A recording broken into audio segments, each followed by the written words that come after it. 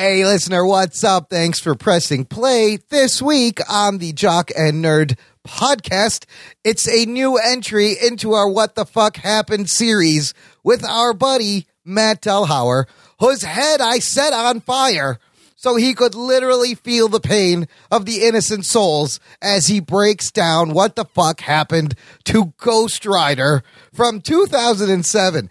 Get ready for a lot of finger pointing and bad dialogue as Nick Cage tries to pay back the IRS. All in this edition of the Jock and Nerd Weekly for Thursday, March 7th, 2019. Hi, this is Gilbert Gottfried, and you're listening to the Jock and Nerd podcast.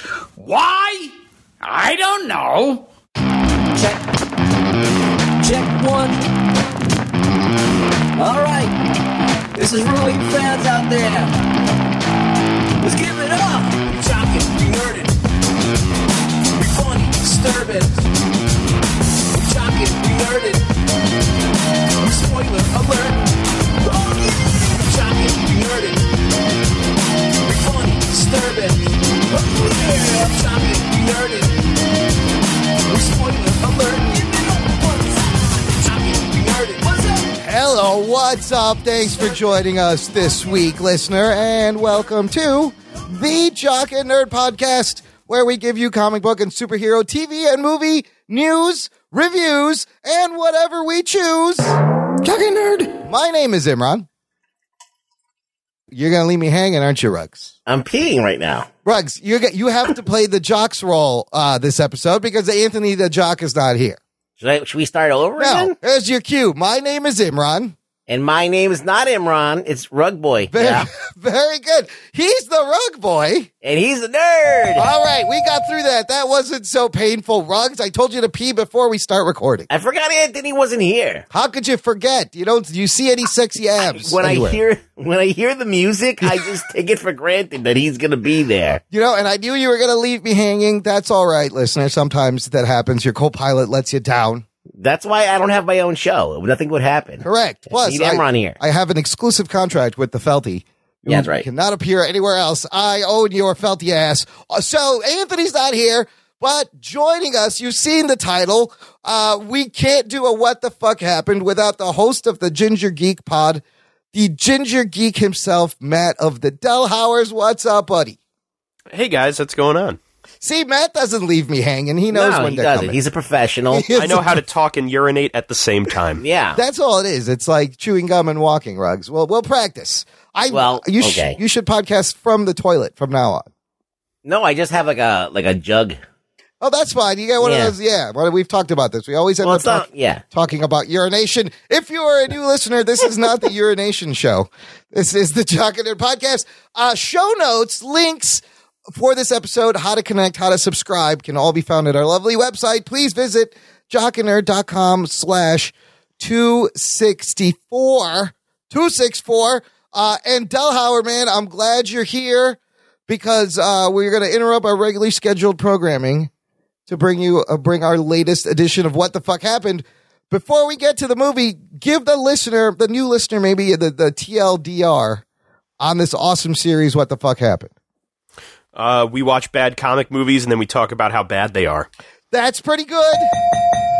Yeah. Nice and succinct. All right, let's get to the movie. The Jock and Nerd podcast. And if you haven't seen the movie, it's okay, listener, because we're going to get our patented, entertaining Ginger Geek recap. Delhauer. It's like a sarcastic audiobook. Yes. It's the most sarcastic audiobook you're ever going to hear. You're watching the movie, but you're watching it with Matt Delhauer. It will be lovely. This week we're doing, you've seen the title, we're going back to 2007 to do Ghost Rider. Oh boy, this is the 11th What the Fuck Happened in the series, guys. Jesus. Yeah, we got to give props. We're going to have a dozen soon. And Delhauer, you still have not lost your sanity. I'm pretty sure I am aging quicker by doing this. I think it does add 5 to 7 years. You might as well smoke cigarettes because this is what it does. Oh, I forgot to bring mine. Subjecting yourself to these movies. So, usually we'll pick movies that we think are deserving of the treatment. Huge box office bombs, but this one is very special. This one is sponsored by, dedicated to our Patreon fan club listener, Glenn Smith. Talking nerd. Because if you sign up for our Patreon, $10 a month listener, you can pick any movie for us to review. You can force us to watch any movie. However, I find it interesting that Anthony kind of got out of watching this shitty movie. Yeah. Conveniently. That motherfucker is going to see Captain Marvel. That piece of shit. He's at Captain Marvel right now. But whatever. Well, It's a big weekend. Let's see what happens. It is. A lot of things happening. So Glenn Smith, here you go. Your order is being served up, and let's give you your spoiler alert. Strap yourselves in, you fucks. Spoiler time. Before we get to the Delhauer recap, let me set up this movie real quick. It's 2007, guys. Right. So a lot of comic book movies have come out already. Yes, this is kind of the time where they've had some hits and a lot of misses, and they're still kind of figuring out. So post, Spider-Man and your X-Men's, but pre the MCU proper, Right. A year before Iron Man. Other movies that came out this year, Spider-Man 3, Sam Raimi's Spider-Man 3, and Fantastic Four, Rise of the Silver Surfer. So this, What a bad year. yes, Yeah. this is kind of the fare we Ugh. were dealing with. Now, Yeah, this is where the bubble burst, man. yeah, the bubble's already burst a long time ago. There's superhero fatigue. Just forget about it. The whole genre. If you look at Well, the it internet. was like, we don't know how to make these movies. No, You and just don't. They did it. They were figuring it out, and the technology was getting better. No. They weren't figuring it out by this point. No. All right. X-Men had come along. Yes. Spider-Man came along. That's true. We'd seen it done properly. Yes. This is 7 years later. It's just that they didn't care. Yes, they're just willingly. Spoiler for the end of this. Yeah, absolutely, absolutely right. They're willingly ignoring, Yeah. some of the good shit that has been said. You're in a post Spider-Man 2 world. Right. Where, that's basically one of the best superhero movies ever They made. just showed you, Sony and Spider-Man just showed you how to do it. So this movie, produced by Columbia Pictures and Marvel, I believe the Marvel logo is before the movie, right? Did they show Marvel? When did Begins come out? 2005. So we also had so Batman Begins. Yeah, Yes. so we had two great. And Yes. this was a year before Dark Knight. Yes, a year before Dark Knight and Right. Iron Man. So they should have had this shit together by now. Distributed by Sony. So it's Columbia and Marvel and Sony. Runtime 114 minutes. Did you know that there's an extended cut of 123 minutes? Oh, shit. Oh, and I did not know I that. think I might have watched it. Oh, shit. 'Cause No. or at least shit. it felt like I did. No, the regular movie feels like the extended cut. I don't know how much more bullshit you could cut into this movie.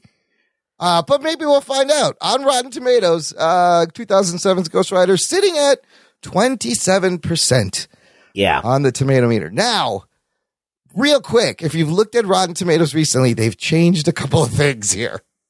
The display is different. Is it? There's no more average rating. Oh, they took the average rating out? No, you have to go looking for it. It's not on the main page. They just have reviews counted, and also they've removed that, want to see thing before the movie comes out. Whatever. That's dumb. Oh, but when I went to do it on mobile, Yeah. I just had to kind of click more info, and it gave it to me. It's 4.2 out of 10. oh, there is a tab. Yes, 4.2 out of 10. So they've just buried it one click deep, and then it gives you the fresh and rotten breakdown. But Oh, you got to click more info, and then listen, it does give you the average it's rating. a bullshit site, Rotten Tomatoes. What are you They doing? tucked it away because, they don't want. Whatever they're doing in reaction to this bullshit is just going to make the site worse and completely irrelevant soon, probably. But I mean, it's Literally, important. it's only relevant to us in this. It's not. Well, and- yeah. It's just weird that when you have a rating and you have to check that average rating because they're so different. Like 82% Captain Marvel, average rating 6.9. Right. So what So is there's it? like a disparity Is it there, an like a 8 point or two. Yeah, or is it a high 6? So this, Rotten Tomatoes. How about you fix your fucking system? We've talked about. Yeah, it's like that should be like the actual the tomatometer is I still don't think it's accurate. I still don't think it's. I've seen it's some a good, stories that critics have come out and said, "Yeah, I got paid to put a good review up on the Rotten Tomatoes." So there are those things happening. So I don't know how you can trust any of this shit anymore. Well, they say that if it's, let's say it's 3 out of 5, Yeah. they give it a positive rating because it's mostly, you have the majority of it you liked. Yeah. So, but that doesn't That's necessarily reflect the movie. The binariness of it just doesn't work. Let's talk about the money. This movie was made for $110 million. It made opening weekend back in February 2007, made $45 million opening weekend, finishes its domestic run with just $115 million, worldwide $228. So Whoa. they barely doubled their money, but I guess it was enough for them to make a fucking second movie because it did spawn one Nick Cage sequel. Was Nick Cage in it? He was in the Spirits of Vengeance, I believe. He was in that one. No. Yeah, they just waited 5 years. Yeah. He was in it, though? He was. Yes. That shit, I didn't know this. Came out 2011, and Nick Cage definitely in it. So, cast and crew, here's where things get familiar if you followed the What the Fuck Happened series. Written and directed by Mark Steven Johnson, guys. Oh, I know that name. Oh, I think we've heard this name before. Where do we know the Mark Steven Johnson, Ruggs? Daredevil. Yes, the movie before this brought us Daredevil, wrote Elektra, and wrote and directed. So he's ruined like three decent characters. Three Marvel characters. Imran, do you have like a toilet flush sound you could play here? Cue flush sound. Okay, I'll put it in right there because that is what we're going to get into. So there's the movie Delhauer. Before we begin, I reached out to Nick Cage. Surprisingly easy to get a hold of. He's not on Cameo.com. That would be great. But he sends some words of encouragement for you before you begin this journey. Thanks. Thanks for doing this. Keep it real.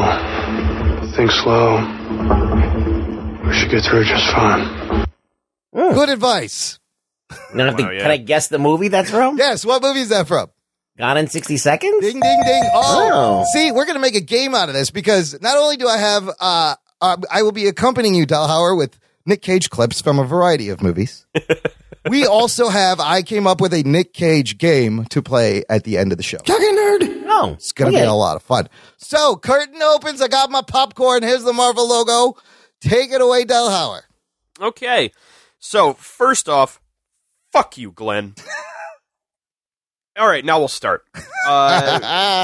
We fade up, and we are opening to a narrated monologue over top of a montage giving us the legend of the Ghost Rider, as told by Sam Elliott.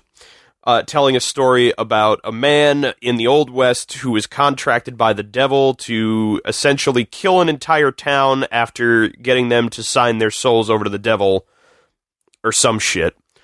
And after that happens, he decides that, you know what? I done did wrong. And he rides off faster than the devil to keep the contract away from him.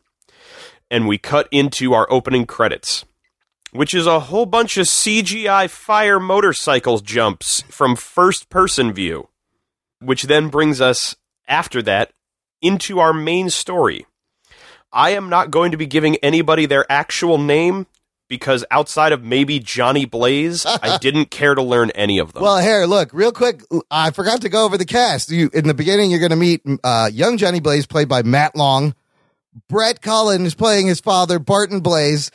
Peter Fonda is in this, who was in fucking Easy Rider. That's right. Your father would be very disappointed, Peter.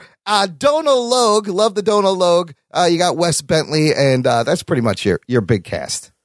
You say Eva Mendes. Well, Eva Mendes. Yes. Nice. Yes, thank you. The second lead in the movie, yes, Imran. Forgot about her. Insane. The question that I have when it comes to the casting of this movie. Yes. Do you think they approached Dennis Hopper to play Mephistopheles first and then settled for Peter Fonda? Probably. I mean, I think that Peter Fonda is the bigger get, though. Maybe. I don't know. I think he is. He's the bigger name, but I feel like Hopper would have been the better choice. I feel like maybe Hopper would have been way crazier. He would have like chewed up the scenery a lot more. You know what? I guarantee you they probably didn't go after Hopper because they're like, we already got Nick. We can't handle much. Two of these. There's too many people. Peter Fonda should have done this whole movie as Jack Nicholson. I thought that would have been entertaining. That would have been good. Yeah. So we meet young Johnny Blaze, henceforth will be known as young Nick Cage, as he is working at a stunt show at a carnival somewhere in Texas. and this is the Texas that looks exactly like Australia. I wonder why. There's a lot of that in this movie. Except for the one shot when he's with his girlfriend, young Eva Mendes, at a tree near a sitting rock, surrounded by lilacs in the desert. That shot is one of my favorite terrible CGI moments. And there's a lot of them in this. Oh, yeah. So he's showing off to the crowd, doing a bunch of wheelies in order to try and impress his girlfriend. He almost crashes and dies, but he recovers. He's fine.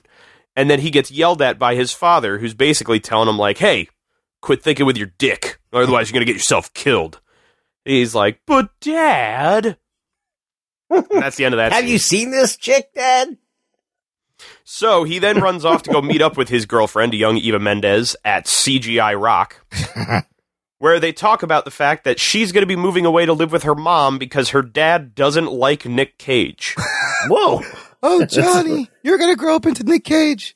My dad hates Nick Cage. My dad doesn't like the fact that when we both grow up, like 20 to 15 years from now, you're going to look 25 years older than me.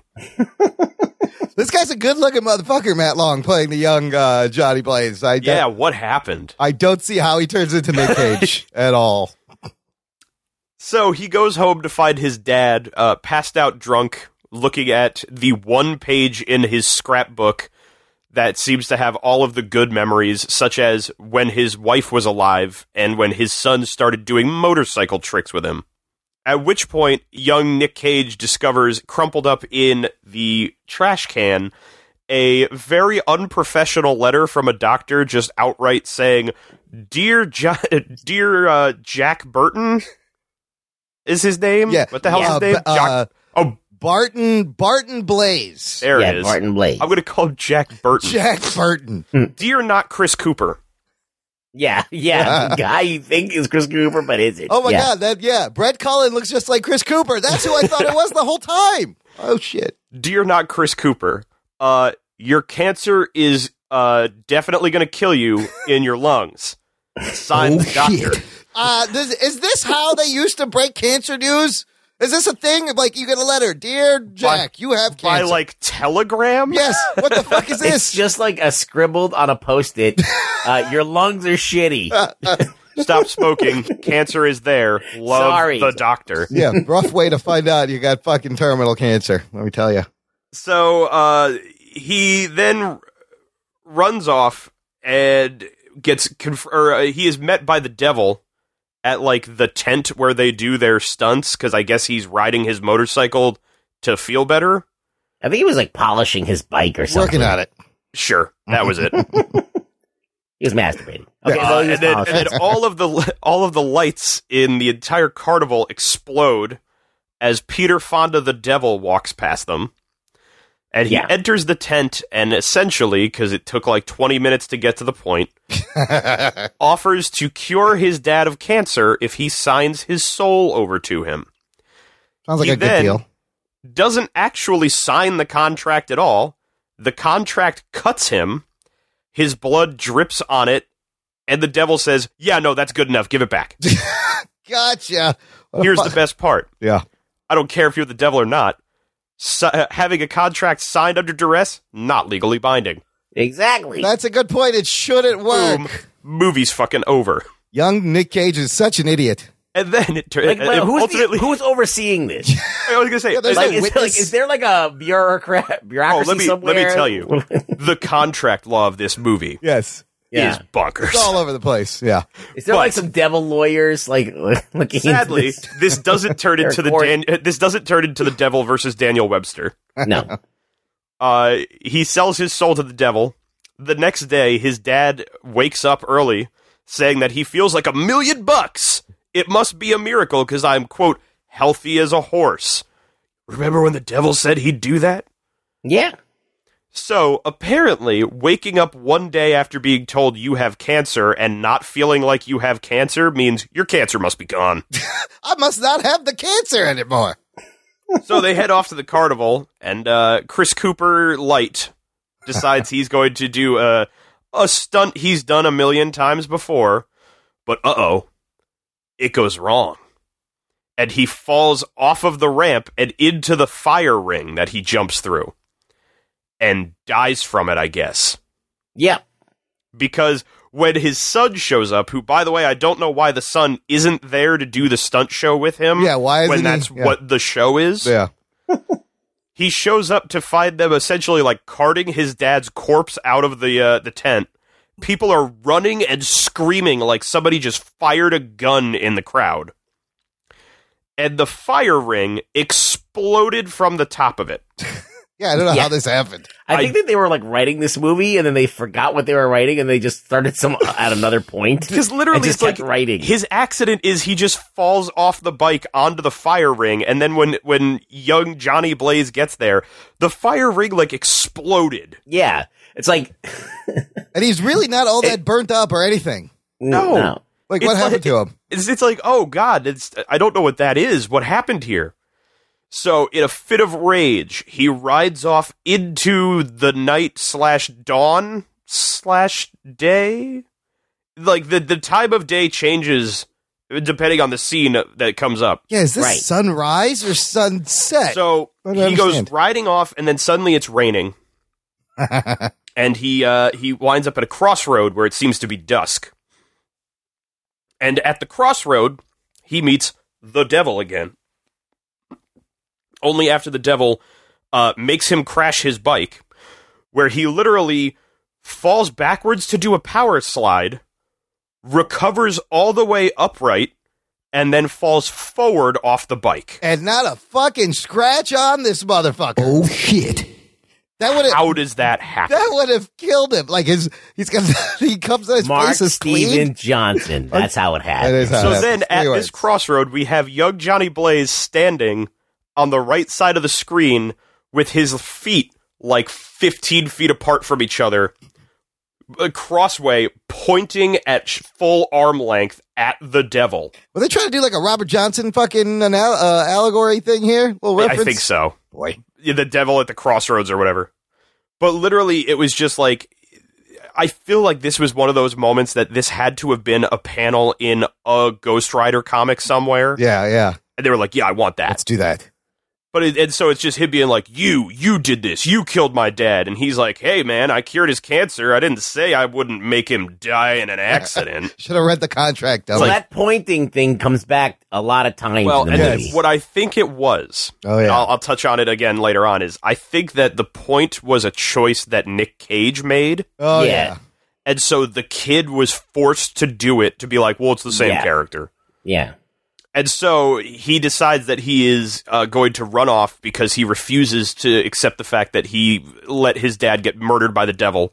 And he rides off into the heaviest rain I've ever seen, where he sees his girlfriend just standing under the tree that they always meet at in the pouring rain. And she looks like she's carrying groceries or some shit. Well, they're supposed to ride off together. Oh, okay. Yeah, because like she's like, "Oh, my dad's gonna make his move." Oh, that's He's right. like, "I'm gonna take you away. We're gonna ride away together. We're gonna ride off into the sunset." And then he like And jilts then he her. ditches And her. instead, he just abandons her ass. Yeah, What an asshole. And he rides off where I don't know how he can possibly see with all that rain, no helmet on, No windscreen and like nothing at all. But in that shot, he's barely getting any rain on him while it's he's raining. riding a chopper that would be impossible Yes. to drive in the rain. There's by no the way he'd be able to handle that. Yeah, a chopper in the, I didn't even think about that. A chopper in the rain, that thing's sliding right out. Yeah, He already slid that thing out Yes, once, yes. and it still runs. Still fine. No scratches. nope. And They then should have we, at least bent some of those exhaust pipes. Then, Yeah. or at least fucked up the front tire or something. yeah. But we now jump forward in time, Yes. and young Nick Cage is now old Nick Cage. Let me play you a clip of how I was feeling so far in this movie using Nick Cage's own words. Let's go, I'm bored, let's go. I felt that a lot this whole movie. Just the fucking fuck is that accent? keep it moving. Want to guess the movie, Ruggs? No. Anyone? have no I don't idea. know. Face Off. Oh, From this the is Wins movie Castor Face Off. Troy. Yes. That's right. Jesus. Bird. Oh, Jesus. God damn it, Nick. It's a gift that keeps on giving. I love that movie. So now that he is an adult, he is essentially decided that he is going to garner a career as a motorcycle stunt driver. And somehow, he is like the most popular fucking thing in the world. I think because he never dies, right? It's essentially he keeps doing these ridiculous stunts that he should die doing, and he never does. And people are just waiting to watch him die. He's Evel Knievel if Evel Knievel was immortal. At the same time, they do kind of go out of their way to show that every crowd that is like filling stadiums to see him is like the most trashiest of white trash. They're just there for the bloodlust. They want so to see him it's fucking essentially die. the idea that he is a rock star to the Bible Belt and below. So he's about to do this jump where he's going to jump over like 75 trucks with like 4 feet of off ramp. And he launches. At first, we get this really close up shot of his eyes inside the helmet. Oh, yeah. As he's repeating to himself that he can't live in fear. You can't live in fear. And so then he goes to make the jump. It takes about 10 minutes for this jump to happen. Because it's slow motion. Yeah. We get more close-ups of his face. He totally fucking biffs the landing. This is probably... I want to know how much of this this wipeout was practical stunt work. It looks like a dude. Like it goes down pretty hard, because too. he hits the landing ramp. He knocks it improperly, flips himself over the handlebars, and fucking puts his face right into the front tire of the bike. So I read they did this to copy a crash, Evel Knievel, a famous crash of Evel Knievel's that was almost exactly like that. Whoa. Yeah. He eats it, slides all the way across the dirt against like the side wall in front of the crowd.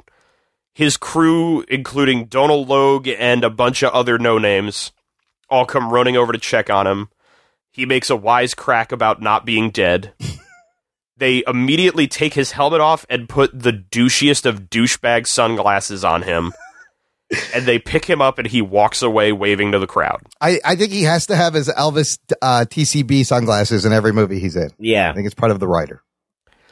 So we then, during yet another unbelievably heavy rainstorm, have him on his tour bus with his crew heading off to whatever his next, I guess, big stunt is going to be, where Donald Logue is essentially telling him that he needs to accept the idea that an angel is looking out for you, man, because you never die. And of course, we get one of those little, funny quip moments of like, yeah, I guess it's something like that. But we all know it's not because it was the devil. Ha ha ha. Here we get introduced to the first major difference of Johnny Blaze from the comics to this movie. In the comics, Johnny Blaze is known for being essentially a functioning alcoholic. Oh, right. In the movie, he refuses to drink. Yeah. He says something along the lines of, alcohol freaks me out, or something like that. And instead, he eats jelly beans out of a fucking martini glass. What? Oh, shit. This confused the shit out of me. And this has to be another Nick Cageism that he's like... It is documented that this was a choice Nick Cage made. Oh, Nick is like, I think Johnny likes to eat jelly beans out of a martini. Yeah, that was weird. It's this weird thing where for some reason he and they felt never like... go back to it. Well, no, they go back to it once. Yeah, he's doing it. He does it twice in the movie. You see it. And for some reason, the jelly beans are the color of fire. Oh. Red and yellow. That's right. Because fire themes throughout this whole fucking movie. Yeah. Number 2 is the fact that he doesn't just eat them out of a jelly bean or out of a martini glass. He drinks them out of a martini glass. Yes, he doesn't reach into the glass and put one in his mouth. He brings the martini glass to his mouth like it's liquid. So once we have established that he loves him some sugar beans, and as well as funny monkey movies. Yeah, he's watching the weirdest shit also and weird cartoons. Like, what is going on? We then cut away to somewhere else in the fucking South, where the heavy rainstorm in this desert turns into fire rain. And Wes Bentley, who from now on will be referred to as Devil Boy, yes, because I don't know his name. What the hell is his Blackheart? Sure. It doesn't matter. No. Knowing these names affect nothing. Yes. Yeah, you don't need to know anything. You just know that Wes Bentley, who looks like a budget Dracula with bad CGI, is on the scene. He looks like he walked right off the fucking set of Dracula 2000. He appears out of nowhere, out of the rain, where it's now raining fire down upon him, and then shows up at a biker bar that is in the middle of the desert. Yes. There is nothing around it. He shows up after a biker is standing outside, basically verbally abuses the waitress because it took her long enough to bring him a beer. At which point, as he's drinking it, the beer completely frosts over. What? And he's staring at this thing for a minute because none of the actors in this movie knew how to work with CGI. At which point, Wes Bentley walks up, burns him from the inside out, I guess? Sure. And then walks into the bar. We now go back to Nick Cage as they have arrived at his industrial loft apartment in Texas? Yeah. Look, we haven't made it clear, this whole thing shot in Australia. None of it's Texas. Sometimes the cars are on the wrong side. You can catch that. And they get there, and essentially, Donal Logue is still just kind of harping on the idea of like, look, man, I don't get it. You nearly die every time. You never do. You're reading books about, like, religiosity. What's religiosity? It's the fact that he apparently doesn't know how to say religion. He's also listening to the Carpenters and watching a monkey in a karate outfit fight a man in a karate outfit. We have learned that in this movie, Johnny Blaze loves the Carpenters. What the shit? Loves monkey-based television programs. Yes. Is addicted to jelly beans. Loves out of martini glasses. Yes. And is constantly just researching Christian mythology. Right. He also loves this. Someone's going to steal the Declaration of Independence. Yeah, he's very worried about that also. Yeah, It's you could tell it's a thing where like he never says it. Right, it's in his face. But you can just see that it's on his face. Yeah. So he then says that apparently they're going to have another big jump that he's going to do. He's going to jump a full football field, goalpost to goalpost, over top of, I guess, cars, trucks again, or whatever.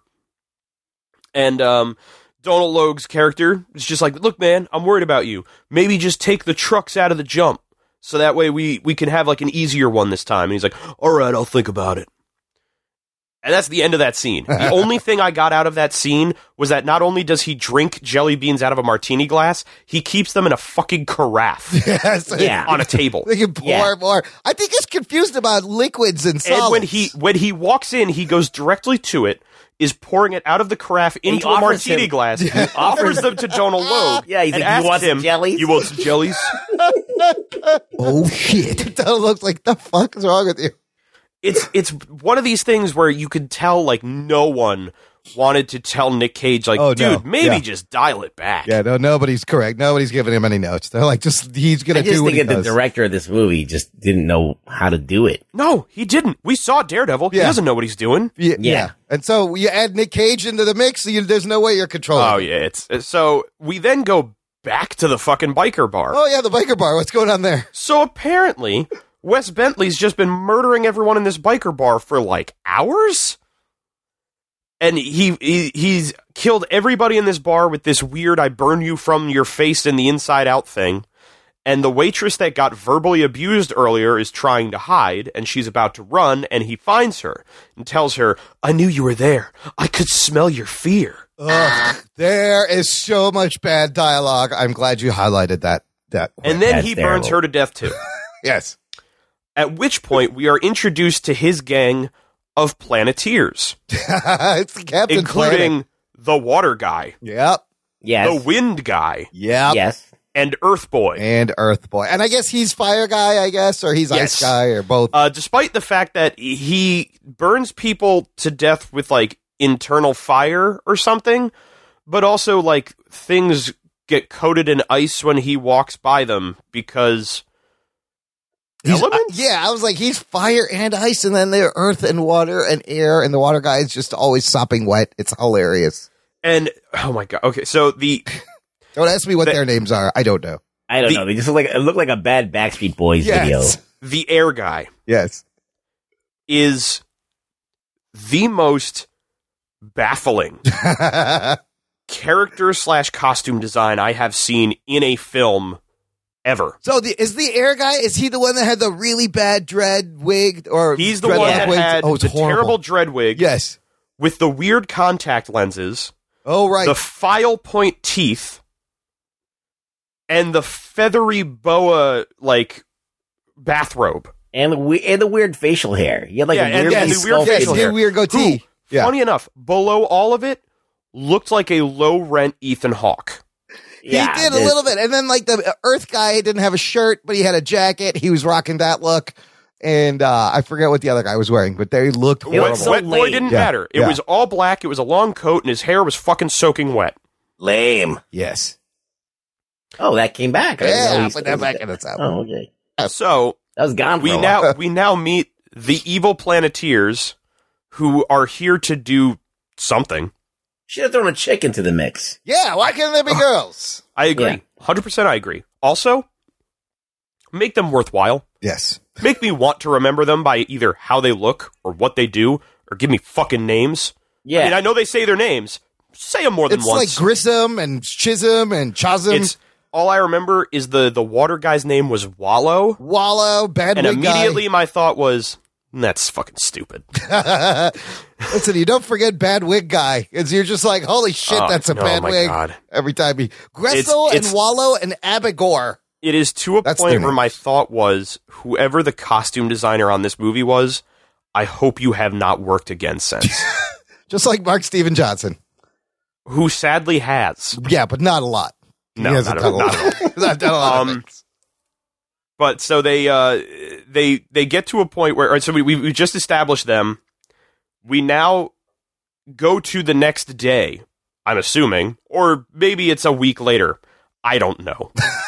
But we're at the big jump in the stadium now. Where this stadium is, couldn't tell you. Texas. Somewhere in Texas. Apparently near his hometown, but maybe not. And he's getting himself ready for this jump by standing in the green room, listening to the Carpenters, with his sunglasses on, talking to himself in the mirror, wearing his very tight-fitting leather biker outfit, and carrying a pimp cane. He does have a cane for some reason. Why? They ask him that. Oh. Dodal Logue comes in. Oh, that's right. Yeah. He goes to say something. He gets told, you don't interrupt Sharon. Because Karen. Oh, yeah, Karen. Sorry. I've always thought it was Sharon Carpenter. No, I think it's Karen Carpenter. No, yeah, I trust you. I don't know. I'm just talking on my asshole. And then he turns off the song. They talk about how, are you ready for this jump, JB? And he's like, I'm Nick Cage. And that's all really he does. He walks out. He's being mobbed by reporters who all want to ask him questions until one reporter catches his attention. And it is grown-up Eva Mendes, who is 25 feet away with nobody around her in a terrible green screen tunnel leading out to what is definitely not a stadium. Yes.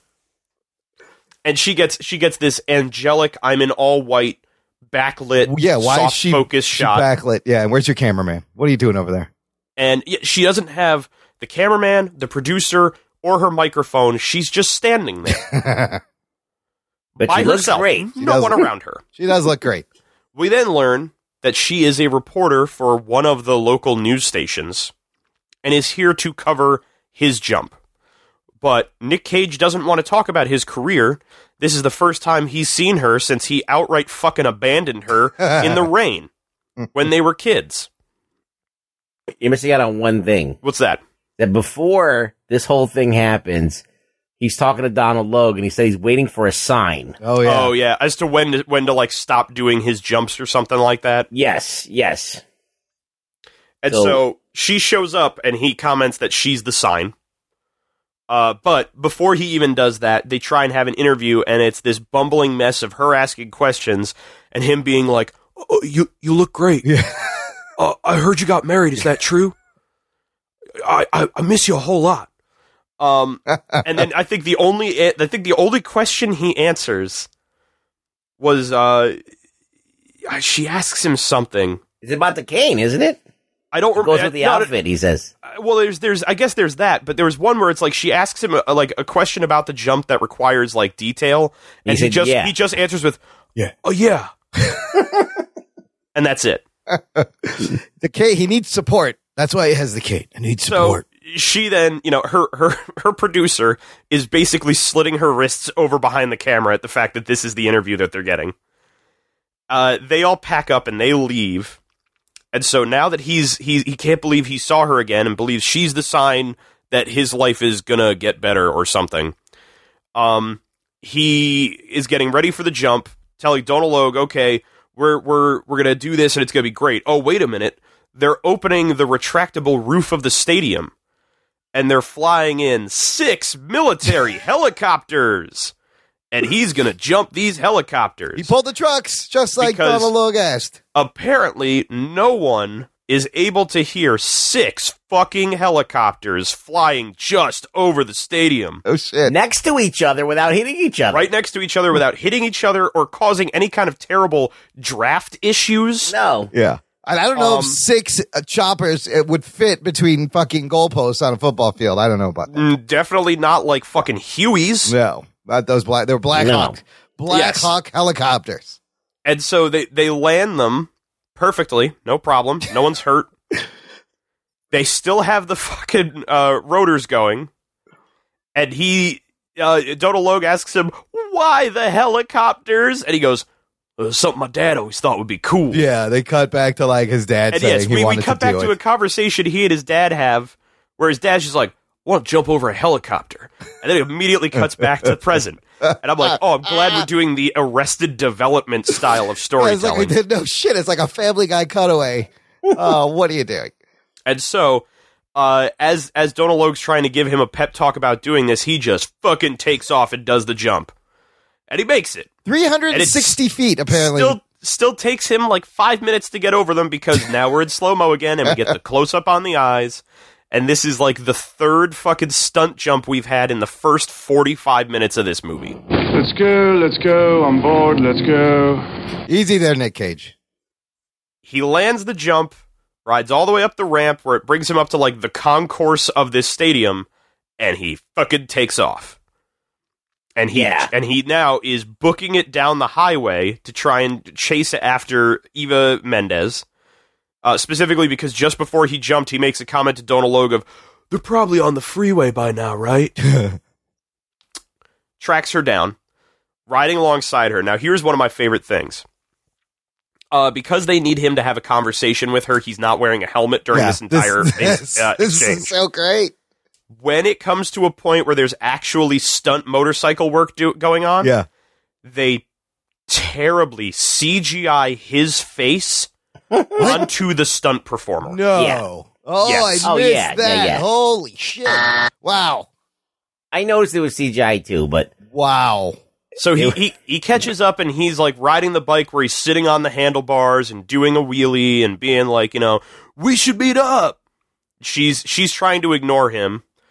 But for some reason, like, we know almost nothing about Eva Mendes' character in this movie, but she is like a bumbling fucking mess of a person, it seems. To which point it never plays to like a good reason. The most I could assume is that apparently him abandoning her when they were teenagers, like, ruined her life. What the fuck? it fucked her up. Yeah. I didn't know you could have a conversation while you're on a motorcycle running with a car and be able to talk over that. You can. That's amazing. If you're in a Mark Steven Johnson movie. Yeah, it's amazing. So they have this conversation where he essentially makes them stop the car by getting in front of them and just sitting there. Almost gets hit. He then forces himself onto Eva Mendes. And then after just like kissing her out of nowhere, sexual assaulter Nick Cage asks, "Will you go on a date with me?" And she says, "No." And then says, "All right, fine. We'll go to dinner at some restaurant, 8 o'clock tonight. Don't be late." And he starts jumping up and down and hooting and hollering like a moron. And then this whole time, by the way, so Nicolas Cage drives the bike in front of the car till it would stop, right? So she can get out and talk to Eva Mendes. And then, which causes everybody behind this car to stop, but nobody like leaves. They all just stay stopped. It is a multi-lane highway. Yeah. And everybody in the right lane is just sitting there. Yeah, until it just apparently makes no sense. They all come to realize, oh my God, it's Johnny Blaze up there. Oh, they start walking So up. now a crowd of like 40 people come running up to him like, "Oh, Johnny Blaze, give us your autograph."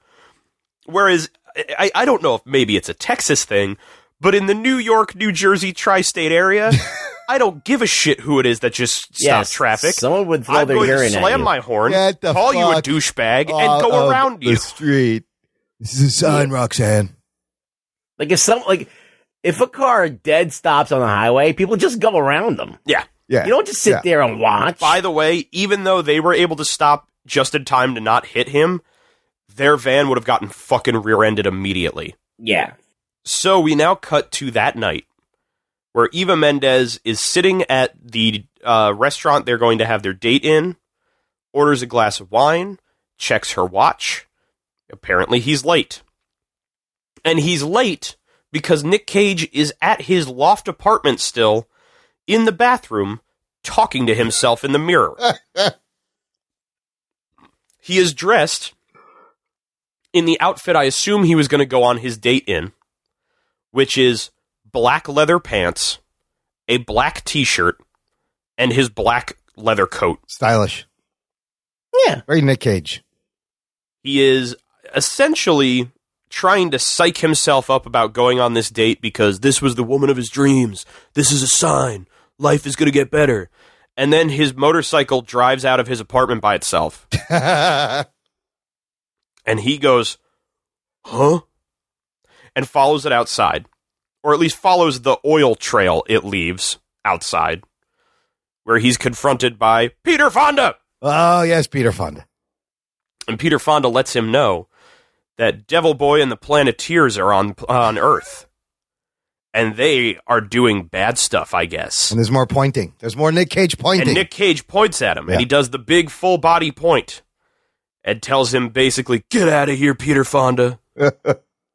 And Peter Fonda says, "No, you're going to go beat up these guys for me." And suddenly, Nick Cage finds his motorcycle shows up and picks him up and drives him away. So fast that the ground is catching fire behind him and everything around him is melting and exploding. He's blowing shit up. Yeah, just everything he drives by. Destroying Cars are just starts blowing up. flipping. Lights Melting are, fucking lampposts. Exploding the windows of every storefront he goes by. He fucking kills a motorcycle cop. He blows by him, yes, and the billboard explodes The for some billboard reason. explodes. Yeah. He flies like 40 feet off Yeah. of his own He bike. didn't die. He got it. He's fine. He is fine. Sure. He's fine. Sure. a The little bit. billboard caught fire because of force, Yes, Imran. I don't know. That dude is dead. Okay, maybe he's dead. And the motorcycle takes him off to a train yard where Blackheart and the boys, which honestly, I want that as a t-shirt Yes. because that is my new favorite boy band. Boys with a Z. They're just hanging out over there. They're hanging out, just like wandering around, until a lowly old fat white guy with a lantern comes wandering out of 1885 and asks them, "Oh, can I help you boys with something?" He's like, "Didn't this used to be a graveyard?" He's like, "Well, it was, but then it became a train yard." It's like, "What did they do with the bodies?" I don't know. "Well, then you're useless to me." And he does the whole burning him from the inside thing, because this is the only trick he has. He's apparently an all-powerful demon, only fucking thing he has. Well, he's got that weird flickery face. Oh, yeah, he's got his anglerfish face that he does. Oh, the really cheap Or the- superimposing a skull over. So bad. Yeah, or it's the horrible. really fucking bad modulation effect they put on his voice. It's the lamest fucking special effects on him. Yeah, it's pretty bad. Lazy. So they kill the fat old train yard conductor. He had it coming. And Nick Cage gets brought into one of the warehouses in the train yard, thrown off of his motorcycle, and we now get the batshit Nicolas Cage transition Yes. from Johnny Blaze into the Ghost Rider. Yes. If you're looking for a movie with Nick Cage screaming and writhing a lot, this is that movie. It's not just screaming and writhing. He is maniacally laughing the whole time this is happening. This is the idea. The most I could assume is that he figured turning into the Ghost Rider drives Johnny Blaze insane. Yes. I just think And he's I doing thought was Ash from Evil Dead the whole time. But the whole time, all I could think was Johnny Blaze was already insane. That's a good point. Like, he took a character who was at 10 and brought him to 11. Yeah, maybe even 12. But you know that you gotta love that about the Nick Cage. He will go all out. He will put it all out there. The Ghost Rider goes wandering out into the train yard to find the boys. And as he is doing his full body point at Blackheart, More pointing. he gets hit by a fucking truck. Being driven by Earthman. He's the only one who has a license. He's the only one. He gets stuck in place because Waterboy turns into a puddle, I guess. Right, and grabs his foot. Grabs his foot, and then he gets hit by the truck. Yeah. Earthboy knew how to drive stick. At which point, he gets out. They all gather around Blackheart.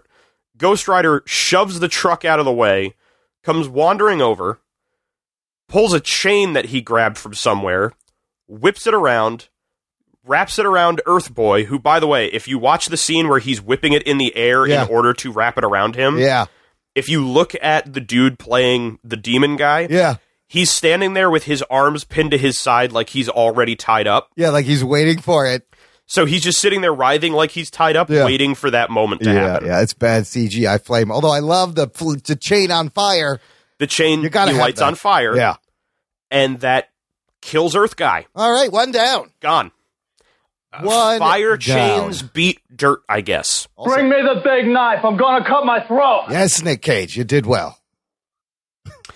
And that's one down. The rest of the crew fucks off. So there's 3 left. We're now down to 3 of the boys. Nick Cage, Ghost Rider, walks over, touches his motorcycle, turns it into a big, scary, evil motorcycle, which also incorporates chains as part of its aesthetic, despite the fact that he just found that chain. Like, that wasn't his chain. It was destiny. It was meant to be. Hey, you forgot how he calls his motorcycle over. One of my favorite whistles things. at it. Yes, one of my. He whistles at it as a skull. A skull who has no lips is not only talking but can whistle. Magic, I guess. I don't know. Devil magic. You can do anything Devil you want when you have magic. a flaming skull. I gotta say the bike looks fucking cool though when it Ghost Rider's out. It's completely CGI, but it looked cool. Oh yeah, no, yeah. It's the design of it is pretty. It's cool looking. It just looks. It's 2007 cool looking. Yeah, it just looks really fake. Meanwhile, the whole time this is happening, Eva Mendes is still at the restaurant waiting for him to show up.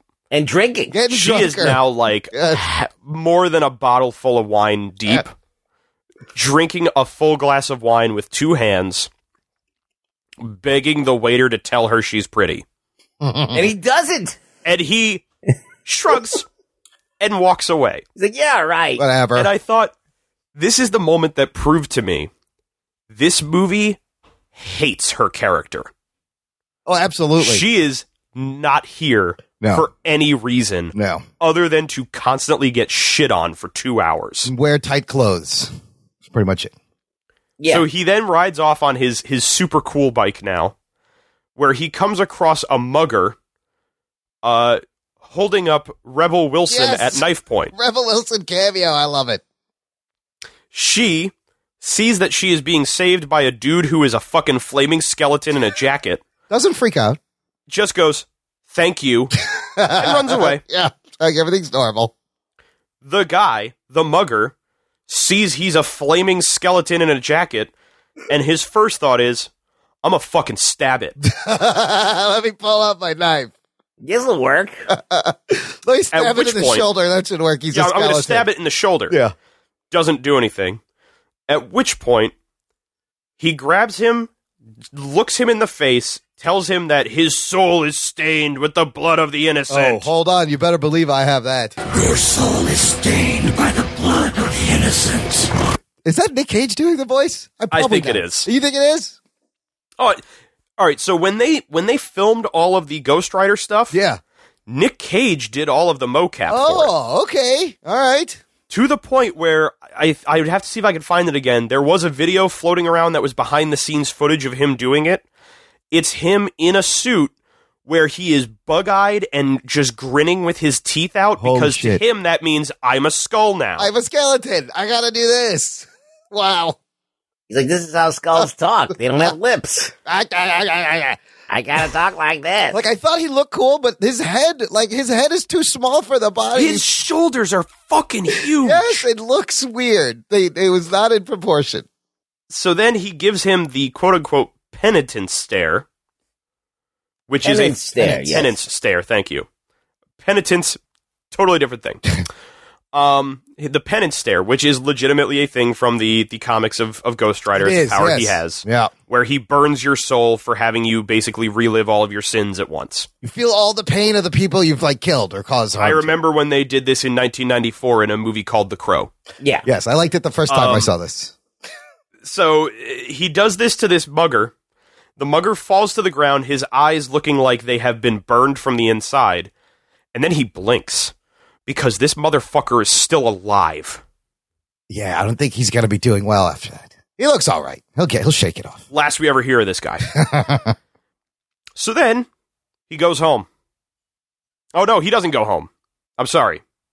What he does is he drives off into the night until it's just about dawn, where he rides up into the graveyard that his father's buried in. And he goes crawling over to his father's grave, and while he does so, the sun rises, and he goes turning from Ghost Rider back into Nick Cage. Back into crazy Nick Cage. Was this a thing in the comics, in the light, in the dark? I don't remember this. Don't know. I think that they tried something like that, but I don't think it lasts. I think that Ghost Rider could be Ghost Rider no matter what time it is. Yeah, they're just putting straight up vampire fucking laws Because on they did Ghost that with Rider. the Hulk, too. They tried to make the Hulk like a nocturnal thing. Oh, yeah. I think But- ultimately what it boils down to is the one good choice that Mark Steven Johnson made. Yes, let's not showing him in the daylight. Was realizing that Yes. Ghost Rider already looks ridiculous. Yes. Let's not have him walking around in the daylight. I like your hypothesis. It's probably true. While he's there, essentially crying and writhing on the ground at his father's grave, he is then met by wise old Sam Elliott, who, does he knock him out? No, he like passes out. Doesn't he like wake up Okay. in Sam I don't Elliott's remember. care or I something? was gonna say I don't remember if he passed out or if like Sam Elliott knocked him out. But he basically just like, yep, that's gonna happen. It's gonna keep happening. You're the rider. What a great voice. You do that? No, that's not bad. You get very Thanks. close. I love Sam Elliott's voice. How can you not? No, it's brilliant. He's great. I could have him narrate fucking anything and I would love it. At which point he then tells Johnny Blaze the whole, history of the Ghost Rider that he told us at the beginning of the movie. Tells him, obviously you are the Ghost Rider. You've sold your soul to the devil for some reason or another. He came to you with a deal and it went sour. Hey, by the way, come back into the building that I had you sleeping in and let me sew up a wound you have that you shouldn't have because you were a fucking skeleton. Yeah, when you got stabbed, why? And then it's more inconsistent later, as we'll see. But this is that great line where he's like, my head feels like it's on fire, but I'm all right. Yeah, it's how you feel. Well, my skull feels like it's on fire, but other than that, I'm okay. So bad. So bad. So This movie is written terrible. It's the worst. In Absolute. every single kind of way you can write a movie I don't know bad. if it's like worse than Catwoman dialogue, but they're both like the worst dialogue. It's not that like it fights for it. Yeah. Catwoman is terrible in a whole other kind of way. This is kind of like, as I said before, like they started writing something, then they went to take a piss, and then they forgot what they were writing, and and they just kind of kept writing and never like stop and think, does this match what I just wrote? Here's everyone in the audience. It's just all over the place. Here's everyone in the audience watching this movie right now. I need you to get me out of this. What everybody's thinking. So while he's learning about what the Ghost Rider is, Eva Mendes is trying to be a reporter trying to be like an investigative journalist for like 2 minutes when she shows up at the train station where the police found the dead train conductor guy. One of them finds the skeletal handprint that Ghost Rider left on one of the trains because his hand burns through metal. Sure. Which immediately tells me, how does he ever touch anything without just melting through it? And sometimes he's wearing gloves on top of those fiery skeleton hands. How does that work? And she gets shut down by the cops, who basically tell her, like, you suck and no one wants you here. Get out of here. She's like, fuck, he's right, and leaves. So then we also find that they are investigating the wreckage of the one street in town that he blew up while riding his bike through it. And it is to the point where there is a fucking divot in the actual cement. It's a groove in the his road. Bike completely ripped up the road. It's amazing. Cars are blackened. Windows are destroyed. Everything is burnt and bent over.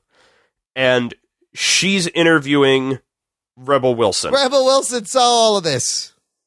And she tells her whole story about getting saved by this guy who, like, had a head that was a skull and it was on fire, but like he pulled off that look. And all I'm thinking is, what is this world where this is just like a Thursday night? Yes. Yeah, like his skull was on fire, but I think he looked good in it. And he's rocking that look. So Eva Mendes is giving the look to the camera the whole time of like, can you fucking believe this shit? He's crazy. And all I can think is, this is your job. Yeah. You are the one they send out to interview this bullshit. Make it work. You have to recognize that this is where you are, and instead of making faces at the camera, just don't even do the goddamn interview then. Come on, Roxanne. And one cop finds a license plate that is twisted and burned, but apparently is from Johnny Blaze's motorcycle.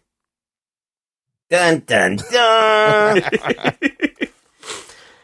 We then cut back to him being back in his apartment, where he is wandering around in a towel, because you know for a fact that if Nick Cage got himself some fucking abs, he gonna show off some fucking abs. I heard that they were CG'd. Oh, what? Funny enough, that is a rumor that went around for a Oh, while. shit. Wow. They were not.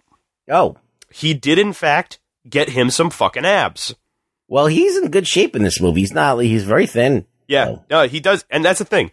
He looks good. He then uses this moment while he has his shirtless scene to make faces at himself in the mirror to look like a skull.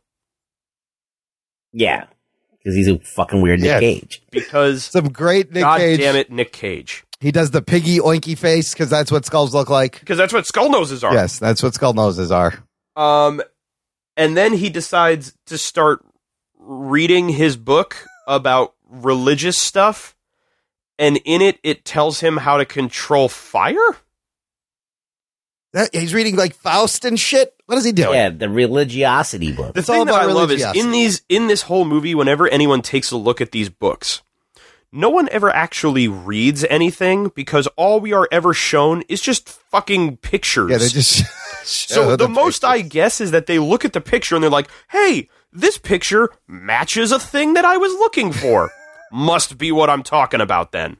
I need to find the page with the glowing skull. They didn't find that page, though. No. Everything else but that. So, before I realized before he's at his apartment making a whole bunch of faces, he shows up when she's doing her interview. Oh, right. And he's essentially trying to ask her to, like, forgive him for not showing up at the date. She's telling him, no, fuck you, there's no way, I can't believe you did this. Maybe it was a blessing in disguise that you left and I never had to deal with you. And my thought was this. You see the road around you, right? Yeah. You've had stories about a dude burned alive from the inside out that was found at a train yard. She cannot put this two and two entire together. street exploded. Yeah. This is not connecting to you, Roxanne? You're going to tell me that the fact that he didn't show up to a date, maybe it's because, I don't know, the city was on fire? But no, it's his fault. How dare he? She's not very good at her job. So she basically tells him, hit the bricks, bum. Johnny. Well, she had a cell phone, right? Yes. She could have called So him. she could have called him. They could have called each other. His phone probably burned up, though. How do you use the phone? I don't think they exchanged numbers. No. Which, by the way, bad move. Yeah, if you're going to make a date with somebody. So he wanders off, and then that's when we get to the scene with him standing near naked in front of the mirror making faces at himself, reading a book about religiosity and learning how to shoot fire from his hands. Trying to talk to the fire element. I'm trying to reach the fire element inside me. And as he's doing this, she shows up at his apartment because apparently, despite saying, I'm glad we broke up and I never saw you again and you're a garbage human being. Yeah. We still need them to be a couple for this movie, I guess. So she shows up to apologize. Oh my God, this is so bad. Why are you here? And it's basically just like, look, I'm sorry. And all I could think to myself is, I guarantee you after she was like, I don't need you, how dare you? The first thing she thought of was, I was really drunk and demanding a man tell me I'm pretty and he still said no. This guy is probably the only guy that will sleep with me. I need to go say I'm sorry. Because this movie hates Eva Mendes. Probably. It really does. And so she comes up and she's like, oh, I'm sorry, I didn't mean to talk to you like that. You know, what happened? Why didn't you show up? He's like, well, you wouldn't believe me if I told you. And she's like, maybe I would if you told me. And so he tells her that he's Ghost Rider. And she says, all right, well, fuck you. That was the stupidest thing I've ever heard in my life. I can't believe I came here. Goodbye forever. And leaves. I work for the devil. I'm the rider. And he is immediately arrested by every cop in that town. Yeah, how did that happen so quickly?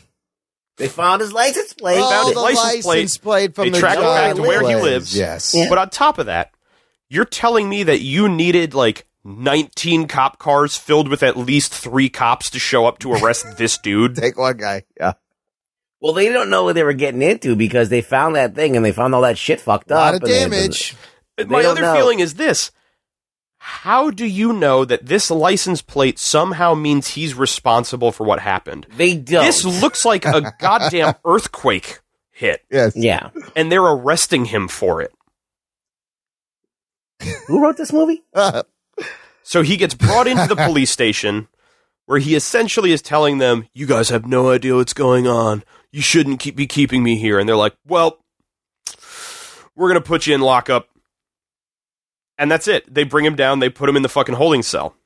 And this is where we get one of my favorite movie tropes of all time, which is every person being held in the holding cell at a police station is a violent sociopath. And they're all in the same cell together. And they're all completely fine until Nick Cage gets Yeah. there. They're all just hanging problem. out. Yes. No problem. Just chilling. And then Nick Cage gets thrown in, and he's sitting there going, no, don't put me in there with them. Don't put me in there with them. And everyone's like, oh, maybe you're having a mental break, or maybe fuck you and get in that cell. Someone's going to steal the Declaration of Independence. It's not going to help, Nick. It's not going to help right now. So he's in there, and suddenly they all crowd around him, and one guy says something along the lines of like, hey man, I bought a ticket to go see you do a jump to watch you die, and you didn't die. Fuck so I you. want my money back, bitch. And then they all start kicking the shit out of him. And then he freaks out, has another one of his crazy laughing fits, Yeah. and turns into Ghost Rider again. And he knocks a bunch of people all around this cell. He steals a dude's coat. He makes it magically grow spikes out of it, That's awesome. as well as Yeah. the gloves he got from somewhere. That's Yeah. spikes come out of the gloves. Because that's how he looks in the comics. Yeah. So. Exactly. Well, don't worry about explaining it. It's magic. He tells the one kid who's like under the age of 40 in this cell Yeah. that he's innocent. Innocent. If you couldn't tell by the fact that this kid says nothing, looks terrified to be there, and hides in the corner while everybody beats the shit out of Johnny Blaze. And then he just bounces. Yeah, then he just And so then he turns around, he melts the bars off of the cell, just walks the fuck out. It's kind of badass. Like, why did he even acknowledge this kid? That's what I was asking myself when I saw it. I was like, it's one of those things where it's like I guess they're trying to establish that he only Ghost kills, Rider doesn't just hurt anybody. Yeah. He helps Santa Claus too. Like he knows who's good and who's bad. Yeah, exactly. Here's one of my favorite bits I didn't talk about with Sam Elliott and leads up to the upcoming scene. Sam Elliott makes a comment that Blackheart and the boys are not able to walk on consecrated ground. On hallowed ground, yes. On hallowed ground, Very that's important. And that's why he stays in the cemetery, in that building, because it's hallowed ground. They can't come after him. Makes sense. He's like the devil. Great. As Ghost Rider is escaping the police station, Blackheart and the two other boys enter a church with no problem. What the fuck? I need you to get me out of this. What's going on? You just said set up for some rules and follow your goddamn rules, movie. And demand to know, I guess, where the MacGuffin is from a priest. We then cut back. Ghost Rider has now left the police department. He has whistled for his motorcycle to show up. It's sitting there waiting for him. A cop comes running out after him, tells him, "Hey, you, stop!" And as he runs up, he smacks him in the face with a nightstick, knocking his jaw loose. Knight Rider. David Hasselhoff shows up. God, I wish it was Knight Rider. Michael. Ghost Rider puts his jaw back, does his full body point like he's going to do something to the cop, then gives him the Dikembe Mutombo, not today wave of the finger. How many points are we in so far? There's at least 4 or 5 points have happened. I think we're at 5. Yeah, he's constantly pointing. My question is this.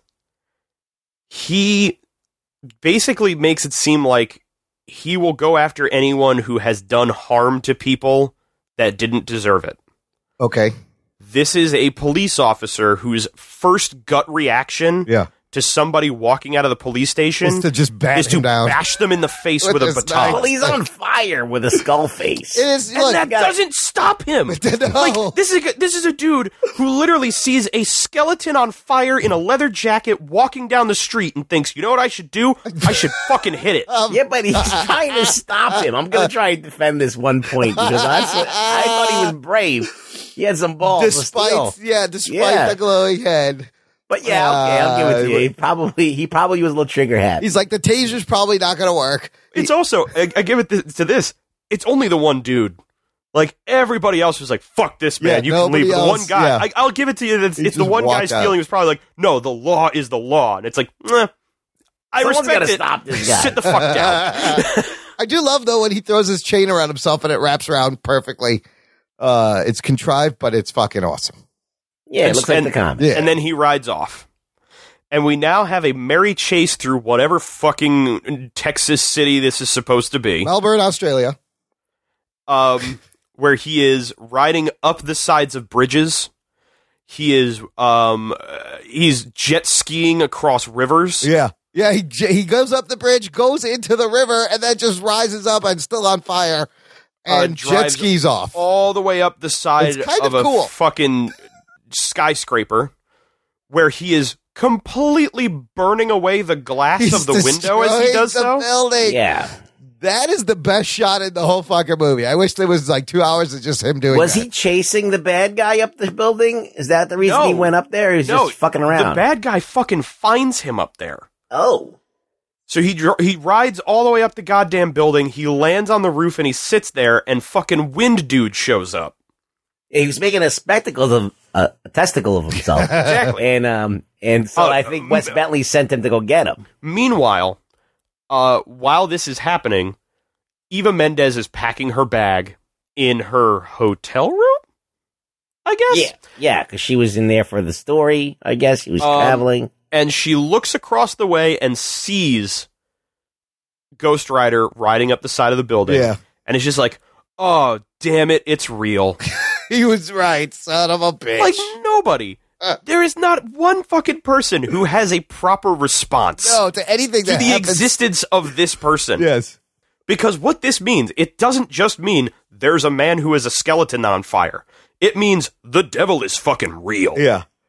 So the existence of Ghost Rider should immediately mean, like, attendance at church fucking skyrockets. Your soul is stained by the blood of the innocent. Yeah, there should be a lot of a crazy-ass reaction when they see that shit. So he gets to the top of this building where he's attacked by Wind Dude, and he goes to hit him with his chain, and it goes right through him because he's wind. He tries to hit him with his chain again, and it goes right through him because he's wind, and he makes a comment about, "You're a slow learner, aren't you?" It's not very smart, right? He then whips his chain around to create a wind tunnel that sucks in Wind Dude, lights him on fire, and now we're down to 2. Okay, that was kind of smart. I like that move. Sounds like something that Bugs Bunny would do. Yeah. We then get, the money shot of this whole movie as he ramps his bike off of the building, uses the chain to then whip himself back over onto the side of the building and ride all the way down it. So awesome. It's like Spider-Man and Ghost Rider put together. And then he does that, like, that landing where he fucks up everything as he lands. He lands, he lands where every cop in the city has now converged on this building, and Eva Mendes. Yeah. He lands the bike where it blows up a whole fucking, like, block of the sidewalk. And he gets off the bike and walks over and is standing there. And Eva Mendes sees him, and he sees her, and his skull flame turns blue with love or something. And he reaches out to her, and she goes to walk up to him. And then suddenly the cops all fire at once. And we get, I gotta see if I can find a gif of this. We get a shot of Ghost Rider being shot by every cop in the city. Yeah, writhing. And he is doing that cliched, like, just juddering in place. Yeah, flapping like his he's arms. being shot with bullets. Yeah. As you have, like, dots and bullets and everything show up. First of all, there's 2 things about this scene. Eva Mendes is standing directly in front of all the police. Meaning when they started firing, she would have been fucking dead in a second. Oh, she would have gotten lit up. She is totally in the way, but nothing happens to her, of course. And she's conveniently suddenly off to the side when this happens. We were in front of all the cops just a second ago. And look, the guy stabbed him earlier and had to be sewn up as... And I was going to say, he had a wound. Yes, when he turns later human. on. How is he surviving this shit now? Oh, we forgot about that. We forgot we wrote that. Yes. Oh, hey, somebody check the tape. What was it? Well, fuck, it doesn't Did matter. anybody read this after they wrote it and they just handed it in? No, man. This, I guarantee you, this had to be like a 2-day cocaine bender script. Absolutely. Nobody read it. They're just like, we're shooting this. Shoot it now. Start at the end. Doesn't matter. Like Steven Johnson. But the thing that it makes me think of is this: a year later, Iron Man came out. Yeah.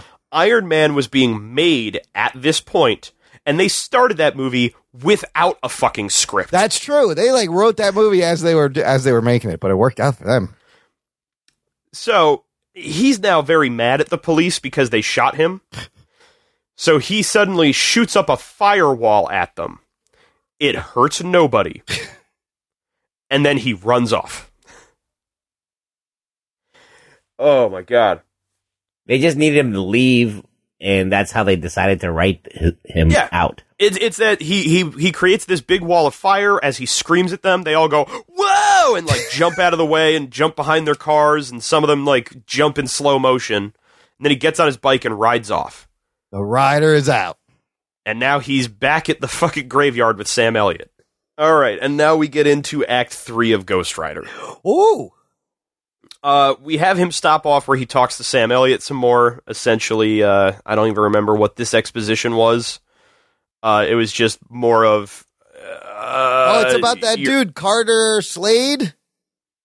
Is that when he tells him about he talks about Carter Slade and how he was this dude who didn't want to fucking... The original it was him asking him about the original contract of San Benghazi or whatever. Or something, yeah. San Benghazi. San Benghazi. San Benghazi. Benghazi, yes. And then, so while he's talking to him, Eva Mendes shows up at the loft again, trying to find Nick Cage, and instead finds Donald Logue. Uh-oh. And they have this wonderful little what are you doing here? What are you doing here? Moment.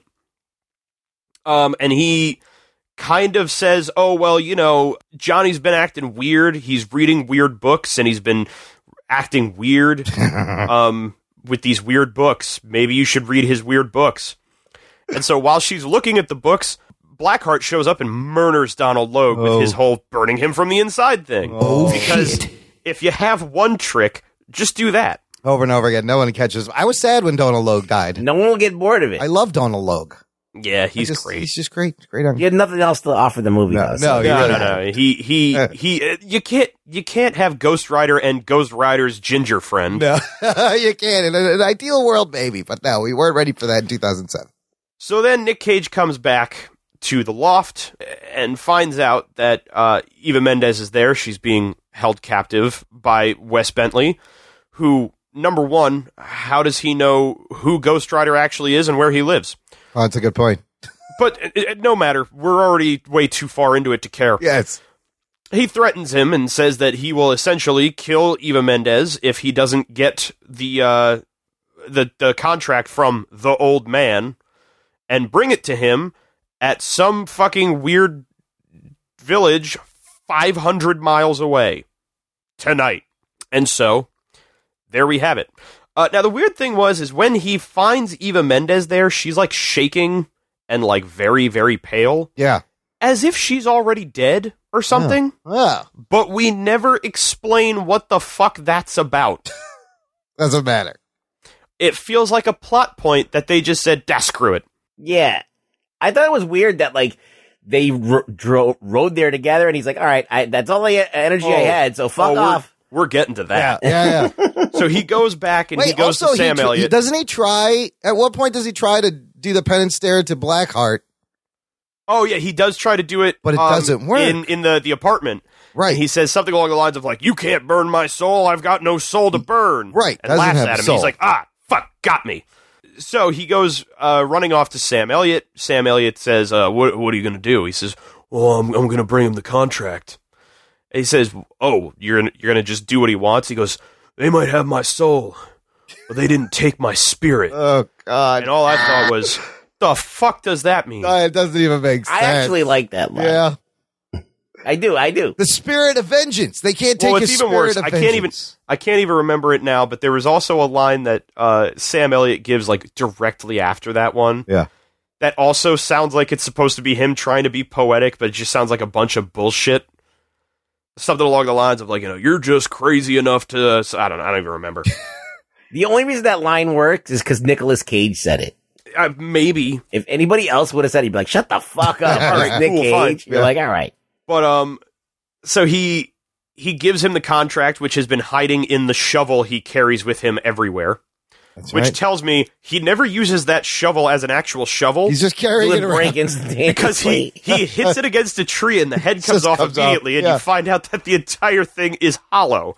Which means if he ever tried to use it as a shovel, it would collapse. The neighborhood people are like, that old dude's always carrying a shovel. I never see him shoveling nothing, though. Well, he's the gravedigger, man. He's the caretaker.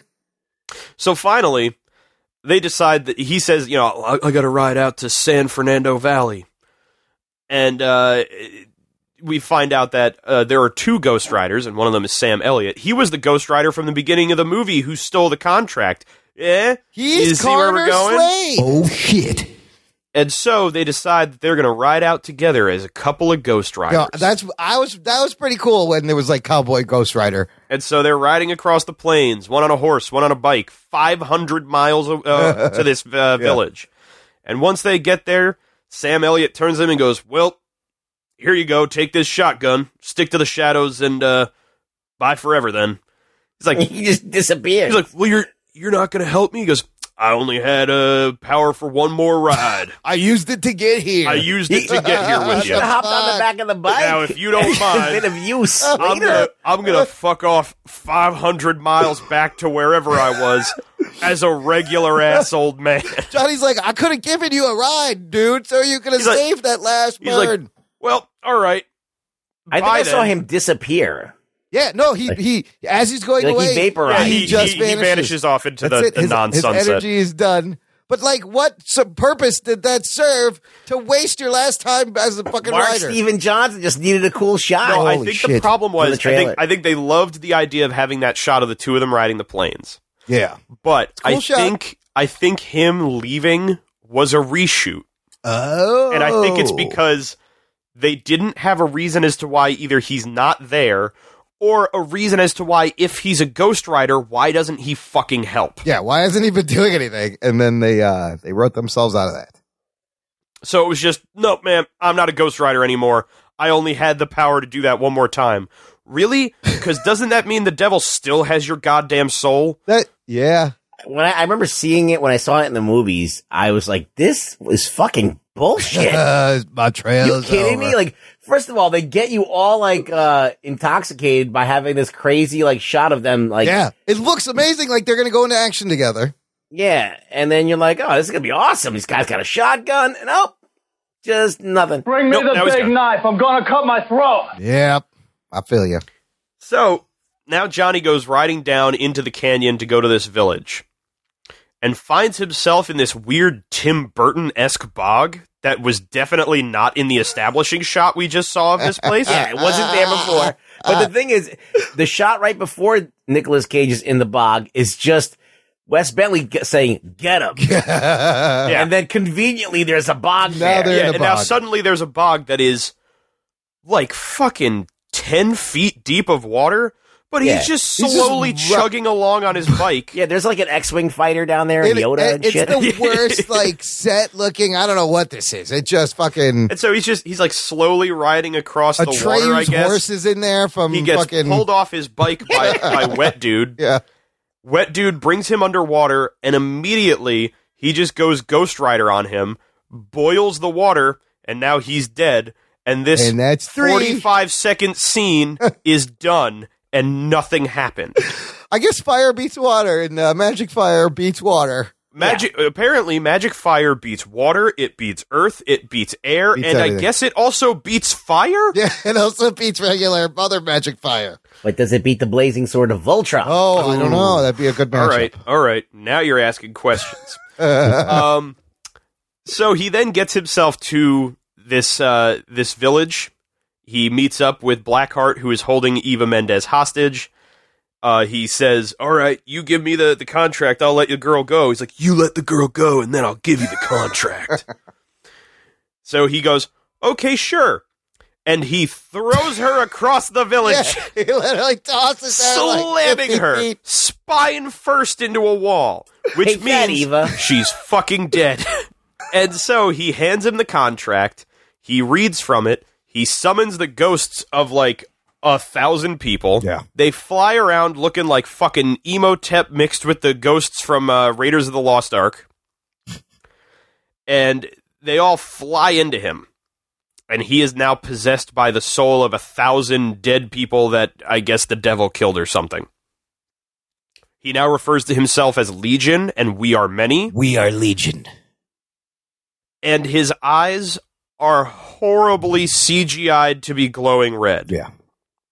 Yeah. And then they aren't for the rest of the movie. That's all they can afford. Well, it turns Well, that's out enough. Yeah. It turns get it. out they're on a ticking clock because the sun's coming up. And when the sun comes up, he can't be Ghost Rider anymore. Or can Remember he? what Carter Or Slade can said. he?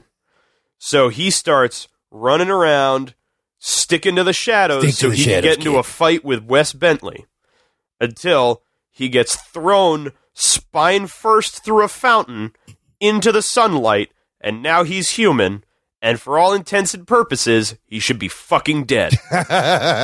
But we forgot. Johnny Blaze can't die.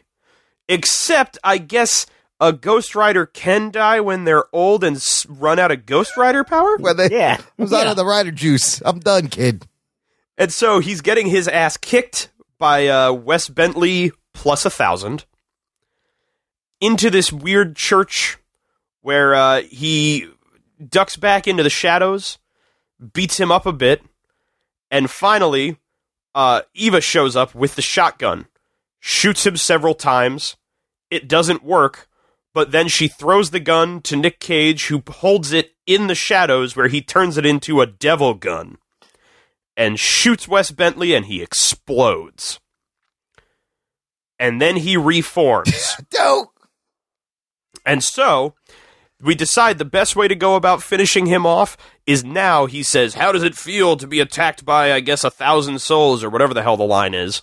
And Ghost Rider goes, huh, you have souls now? Uh-oh. And he hits him with the penance stare. Now, here's the thing that I find confusing. These are 1,000 souls of whoever these people from this village are that they wanted the contract from, because I guess the devil felt that he was owed those souls. Right. Blackheart takes those souls into him. Right. And when he uses the penance stare, it burns Blackheart for all of his own sins. But shouldn't he be burning the souls of the people inside of him for whatever sins they committed? That's absolutely correct, because Blackheart doesn't have a soul.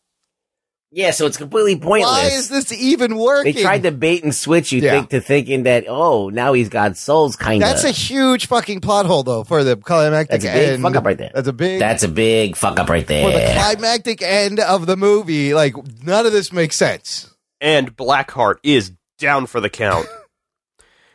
And so everything seems to be going real great. And then Peter Fonda shows up. Oh, don't forget about Peter Fonda, Mephistopheles.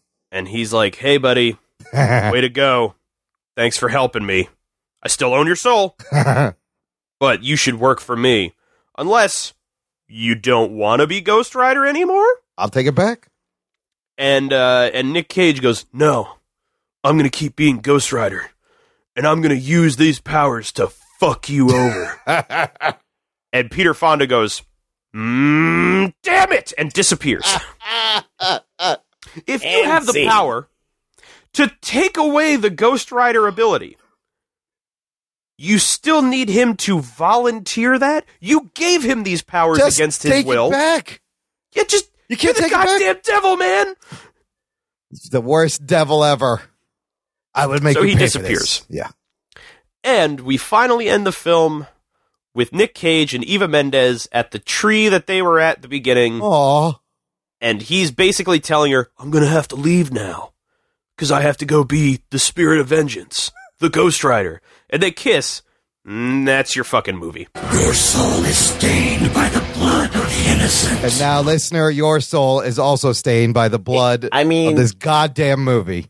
Compared to Daredevil, Daredevil is like a fucking masterpiece compared to this. That is true. Oscar gold compared You to are this movie. absolutely right. Daredevil is so much more entertaining. Again, the whole time, this is what I'm thinking. Let's go, I'm bored, let's go. How can you make a movie about a guy with a flaming head so fucking sloggy? It makes no sense. Boring. They didn't stick to their own rules. No. They had no idea what they were writing. They forgot what they were writing, and they just fucking started making up new shit. None of it makes any sense. This movie is barely 2 hours. It's way too long. It was excruciating to watch. It's way and you too go long. like 50 minutes before Ghost Rider even shows up. Yes, there is no fun ghost writing until 50 minutes in, which I was watching the clock. I was like, what the fuck? And I kept zoning out. I was like, what the fuck is going on in this movie? Delhauer, excellent job, listener. You made it to the end of the recap. We're going to find out what the fuck happened with this movie right after this quick break. Here's some fun promos of some fun podcasts, and we'll be right back. After these messages, we'll be right back. Hey everybody, this is Henno. And this is Stephanie. And we're from the Gotham Lights Podcast. Also, the Orville Lights Podcast sometimes. They are two podcasts dedicated to the television show Gotham and the Orville. Now, where can they reach us, Steph? I'm so glad you asked, Henno. You can find us on Twitter at Gotham Lights. You can also find us on Facebook, don't you know? Don't you know? Just by searching Gotham Lights.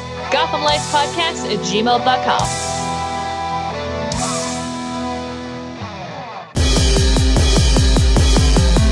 Are you a fan of movies? Or comics? Or video games? Or just anything else nerdy? Well, you should check out the Zing This Podcast. And that's spelled Zeng. this. And you can find us every Monday. And we have nerdy topics from comic book reviews to in-depth analysis of iconic nerdy movies, as well as video game discussions. Where's some of the best places to find us, Allie? Well, Podbean, of course. You can also find us on iTunes, Stitcher, Google Play. Anywhere else you listen to your podcast. Yeah. So check us out. Once again, that is Zing This. Doc and Nerd. Alrighty, listener, if you've been enjoying the show, you should sign up to our awesome fan club at jockandnerd.com/Patreon. For as little as $1 a month, you'd be supporting the show, you'd be helping us out, and you get a whole bonus RSS feed. It's a whole podcast feed that's like the main feed, only it has more stuff. Bonus content, instant reactions. All the shows come out early there, so you'll get the Jock and Nerd show early and the spin-off show. We have 2 shows in the feed. Anthony's spin-off show, everything comes out early. As far as bonus content, exclusive movie reviews on our Patreon feed include Scott Pilgrim vs. the World, The John Wick, Starship Troopers, The Greatest Showman, and a lot more wacky movies soon to be on the Patreon feed. You guys, I can't wait till we do The Nanny. Did you hear we're doing that one, Delhauer? Oh, No. Mr. Nanny. Mr. Nanny, Hulk Hogan. Because I was going to say, I was like, The Nanny? Wait, like Fran the Drescher? 90s Fran Drescher That's sitcom? different. No, Mr. Nanny.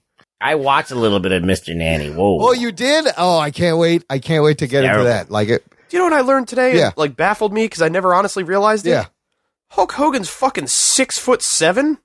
Yeah. Yeah, I knew that. And like, Dude, I never realized he was that fucking tall. he would say that he was taller. Like I think we talked about it in the last show. They would announce him at like 6'10", 360 or something ridiculous. Like just they escalated it a little bit, but he's big. He's a big dude. Yeah. Remember Rocky? He's fucking huge. Yeah, he's large as fuck. Yeah. I don't know. For some reason, it never registered to me that he was that tall. Hemsworth is going to be playing him in the Netflix When you movie. saw him standing next to Mean Gene Okerlund, Yes. he was like up to his waist. Well, yeah, Mean but also at the Gene same is time, tiny. like, Mean Gene was fucking small. I think it's because 90% of the time, anytime I think of Hogan, the first person I picture him with is Andre. Yeah, who Andre was taller, was bigger, He was obviously. over 7 feet, Yeah, wasn't yeah, he? he was Yeah, 7'4". he was like 7'4". Yeah. Was actually I know that because of a recent episode of Trivia Geeks. Andre the Giant is 7'4". But listener, check us out on the fan club. Sign up, jockandnerd.com/Patreon. Okay, let's get back to the Nick Cage Ghost Rider. Someone's going to steal the Declaration of Independence. No, that's the wrong movie, Nick. We're not talking about that movie. We are talking about 2007 Delhauer. Excellent job. Thank you for doing this. I was just telling him in our pee break how much it helps me push the burnout that it takes to fucking put a show together every week. This is a nice break. Thank you so much. You're welcome. And we have Glenn Smith. I hope you appreciated how much of his sanity he put on the line. But Delhauer, what the fuck happened to this movie? How did this movie be? I mean, honestly, I feel like a major thing that we talked about, we touched on 2 very good points throughout the whole thing. Yeah. Number 1. Yeah. Mark Steven Johnson. Yes. Number 2, now when we talk about, I feel Ruggs said throughout the whole thing, he felt like, when they were writing this movie, they just didn't remember what it was they wrote beforehand. Correct.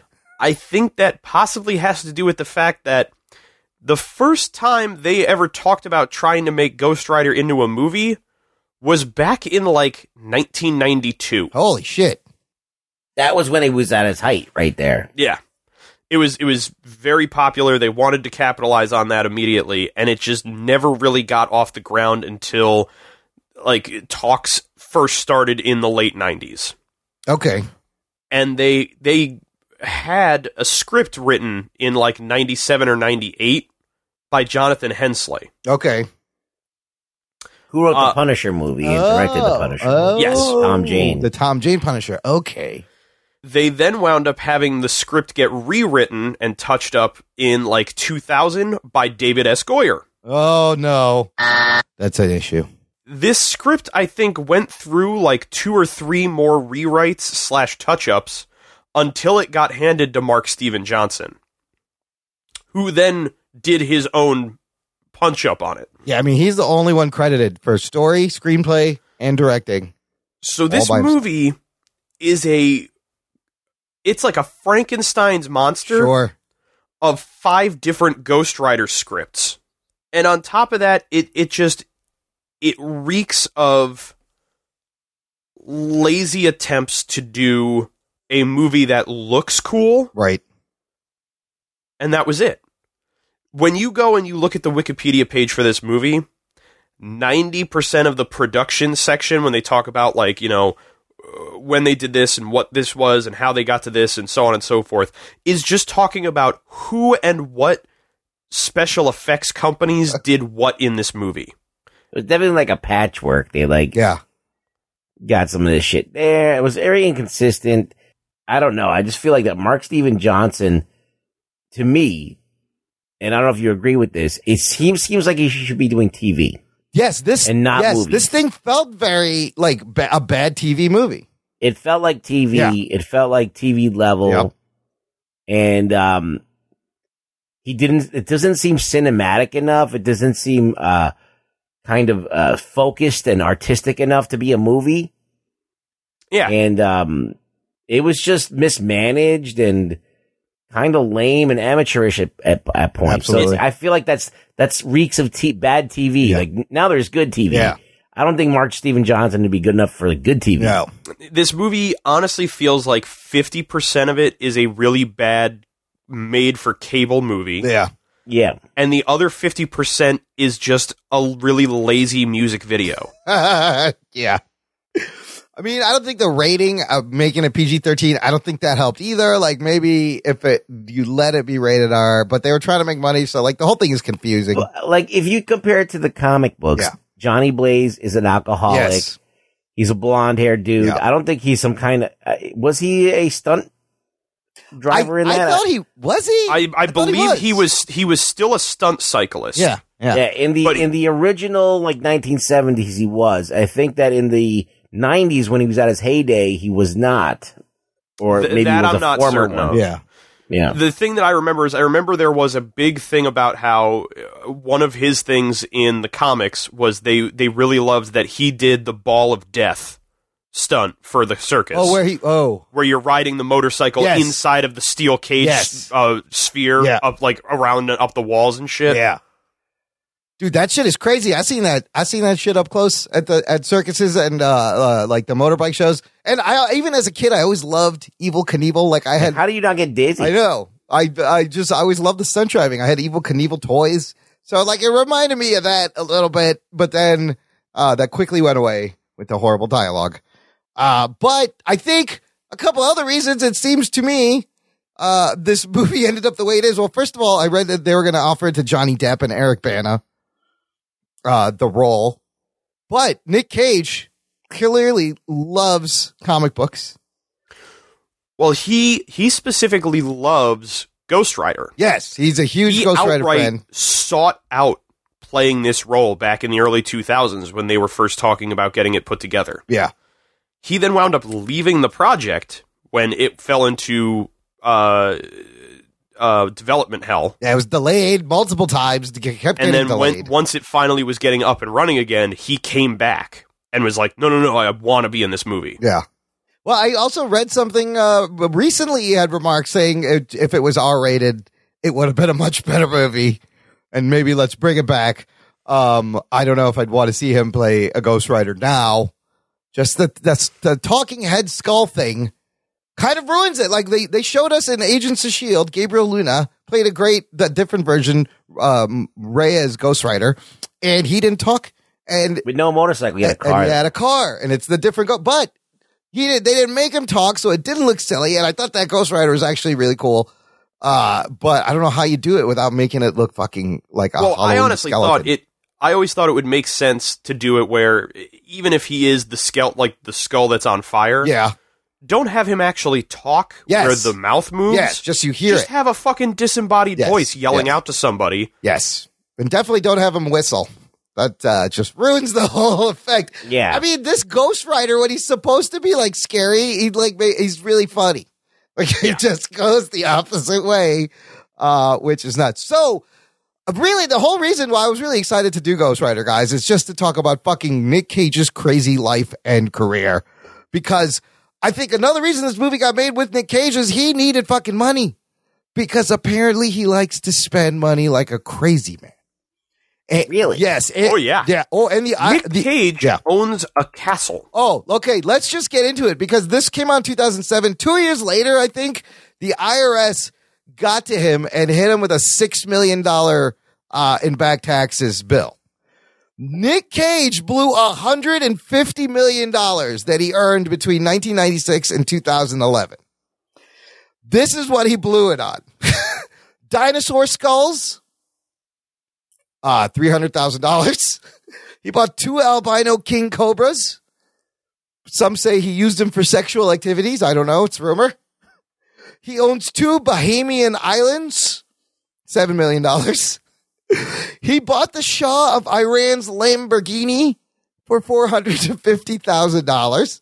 I don't know why he wanted that specific one. More exotic cars and motorcycles, luxury yachts. He owns a famous haunted house in New Orleans. He bought shrunken pygmy heads. He has a pyramid tombstone also in New Orleans. He bought a copy of Action Comics #1. Oh, shit. And Detective Comics 38. Of course, he's going to get that. He bought a crocodile. He bought a shark. He bought an octopus. He has a private Gulfstream jet and 15 estate homes around the world, 2 European castles, rare art, and high-end jewelry. That's what he blew his money. You said dinosaur bones, yes? And we started with dinosaur skulls. Yes. So has he changed his ways? Where is he now? This article, I'll put it in the show notes. It's written February 2019. Nick Cage has foreclosed on several properties. His money manager has countersued him and the lawsuits have been settled. He's still struggling to fix his finances and he just sold the Action Comics #1 for $2.16 million. I am also going to share with you now to put into the show notes. Yes. A tweet that someone put out. Oh shit! That is the video. Now this is from the second Ghost Rider movie. Okay, but this is the video of Nick Cage doing the mocap. Oh no! As Ghost Rider. Oh wow! Where they not only painted his face black and white like a skull. Oh yeah! They put a whole head rig on him with like neon lights to look like the fire. Oh my god! This is his head rig. That's crazy. So his face, oh my God, he looks fucking frightening. Look at him. Why is he making the faces? Because that's how Nick Cage acts. He looks by being a skull. Dude, he looks like a reject from Tron, meets Mad Max with this crazy neon shit. I would have rather. Oh my God. I need to see you this imagine movie. Nick Cage being a villain in Mad Max? Yes. This is the Nick Cage villain. He should be in Mad Max with this neon shit around his head. This is amazing. I actually love the way that looks. I would watch a whole movie of that. Now, here's the funny thing. Yeah.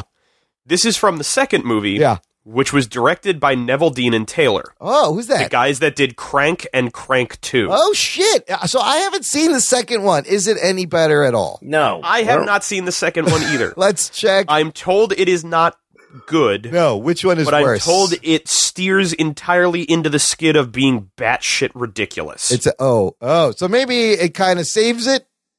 I don't know. Again, I remember seeing it and not thinking much of it.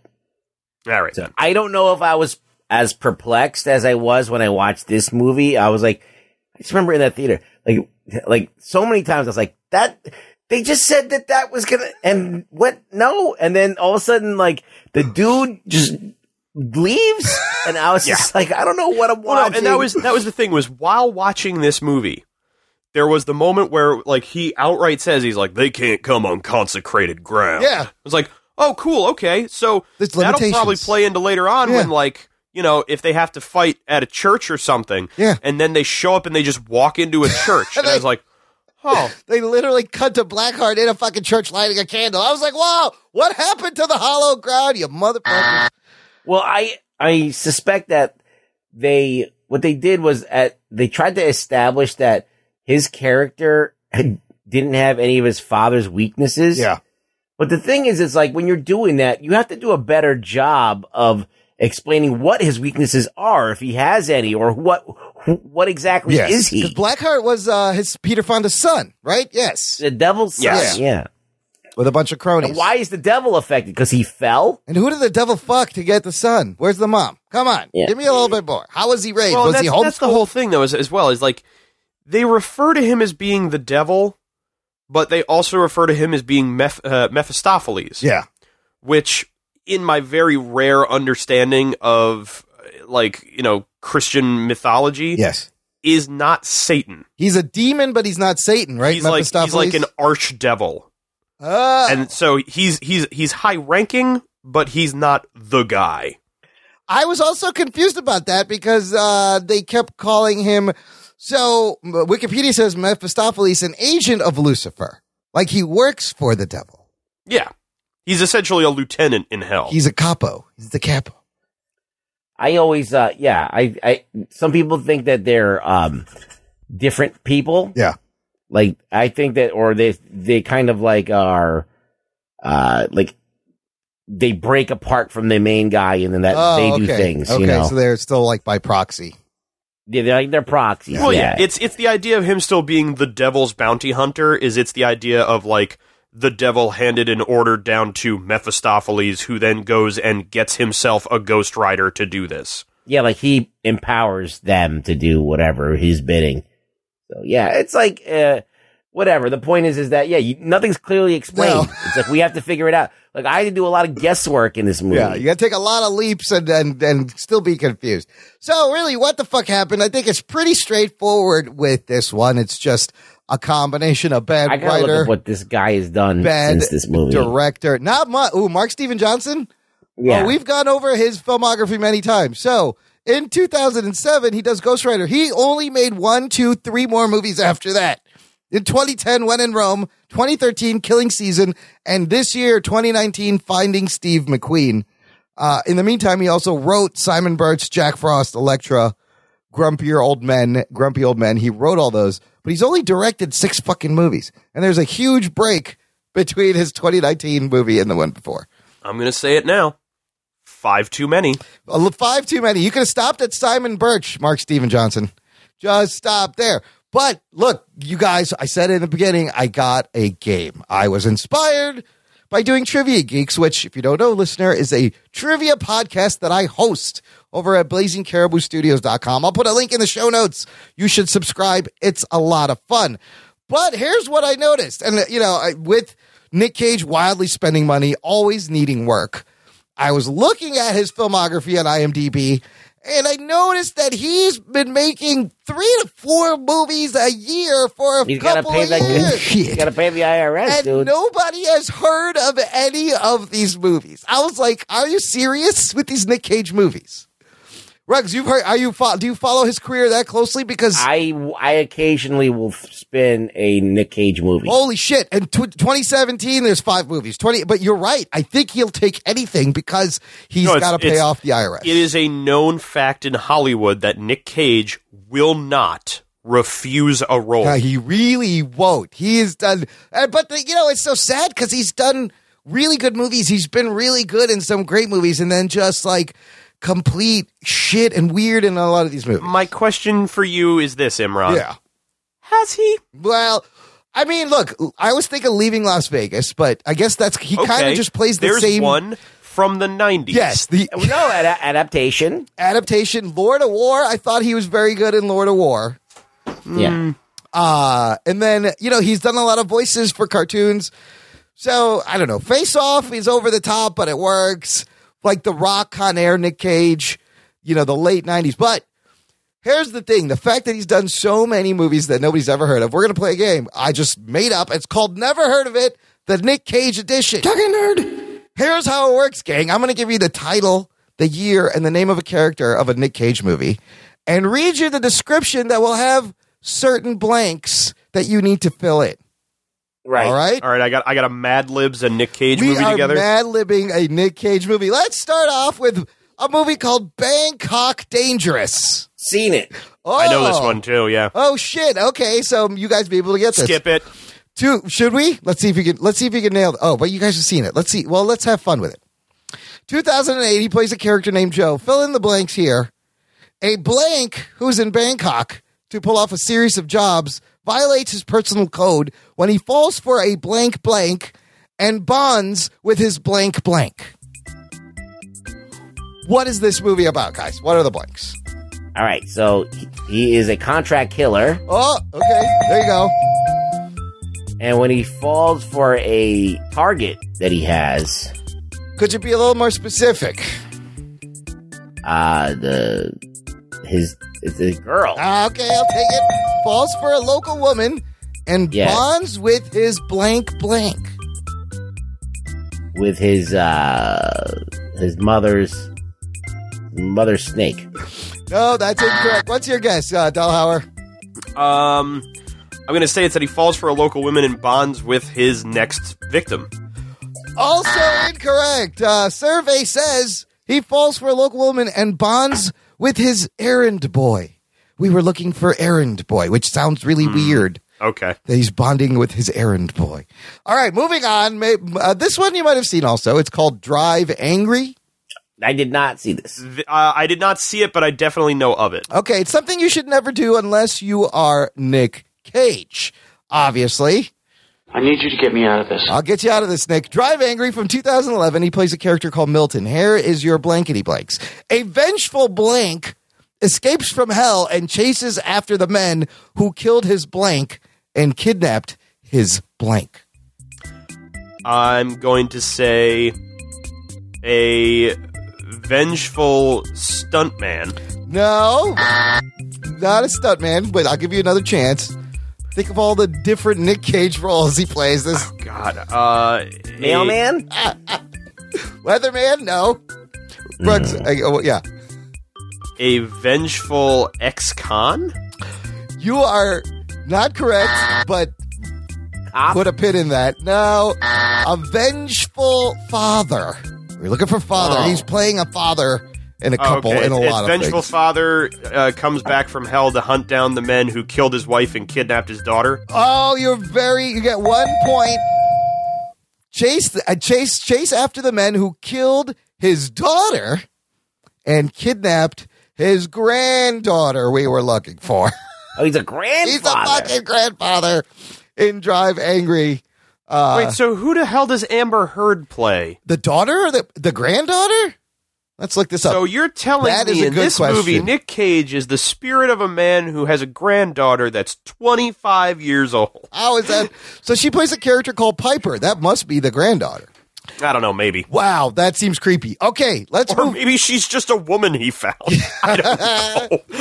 Let's move on to one of his many, many 2016 movies, Dog Eat Dog. Anybody seen this? I recognize the name, but I don't remember the movie at all. Dog Eat Dog 2016. He plays a character named Troy. Here's the description. Fill it in. A crew of blank hitmen or mercs are hired by a Cleveland mafioso to kidnap the blank of a rival mobster. Wife. Somebody already got the first blank before. It's not Hitman Ruggs. Ruggs said mercs. Okay, it's ex-cons. Oh, ex-cons. A crew of ex-cons are hired by a Cleveland mafioso to kidnap the blank of a rival mobster. I'm going to say it's either wife. Okay. Or not wife. Child. Baby! To kidnap the baby of a, not even child, Jesus. fucking baby. But you see here the pattern? He's either a father or an ex-con, or he's a hitman or an assassin. That's not a bad premise to a movie. No. I would watch that movie, but the fact that it's like a Nick Cage movie no one knows about, Yes. I'm immediately like, oh shit, they fucked it up. Yeah, I would still probably watch. I like the name of the movie, Dog Eat Dog. But yeah, I mean, I know a lot of old guys that would watch that immediately. All right, last one. And this is just from last year. Mandy. I want to watch this movie. I haven't gotten to 2018. This one I'm going to be a ringer for, but go ahead. Okay, he plays a character called Red Miller. Here's your blanks. The enchanted lives of a couple in a secluded forest are brutally shattered by a nightmarish blank blank and their blank blank henchmen propelling a man into a spiraling, surreal rampage of vengeance. Is it a religious cult? Oh, you got one word. It is a cult. It's not a religious cult. A cult leader or a satanic cult? What kind of cult? It's not satanic. I believe it's a heavy metal cult. Oh, you are so close. It's even more ridiculous than that. We are looking for hippie cult. A hippie cult. And their blank henchmen. What are their henchmen, guys? Rugs. They're big-titted? That's a good guess. It actually ties into Ghost Rider a little bit. Oh. Big-titted? Saying it twice doesn't make it any more correct, but I still like it. Mentally handicapped? It's also not. I'm trying to think of the term. Isn't it just like a demon henchman? I'll give you half point. Demon biker henchman. Demon biker henchman. So hippie cult and demon biker henchman. This movie sounds amazing. I'd totally watch Mandy. I heard it was a visual craziness, like the last 20 minutes. It is a movie that has been described to me as you cannot really describe the movie. Yes. You have to experience it. It sounds batshit crazy. And to the point where as he is seeking vengeance for the death of his wife, he literally builds a chrome axe that is like the most ridiculous looking weapon ever. Wow. Isn't there like a buzzsaw fight too? Chainsaw fight? I believe so. Yeah, this one I could see because this one looks like fun. It looks like he's covered in blood for lots of the movie. Looks like a good time. Good old fashioned crazy. Like, how old is Nick Cage? Is he in his 50s now? He was 40 when he made Ghost Rider. He's in his he's like 55. Wow, he looks older.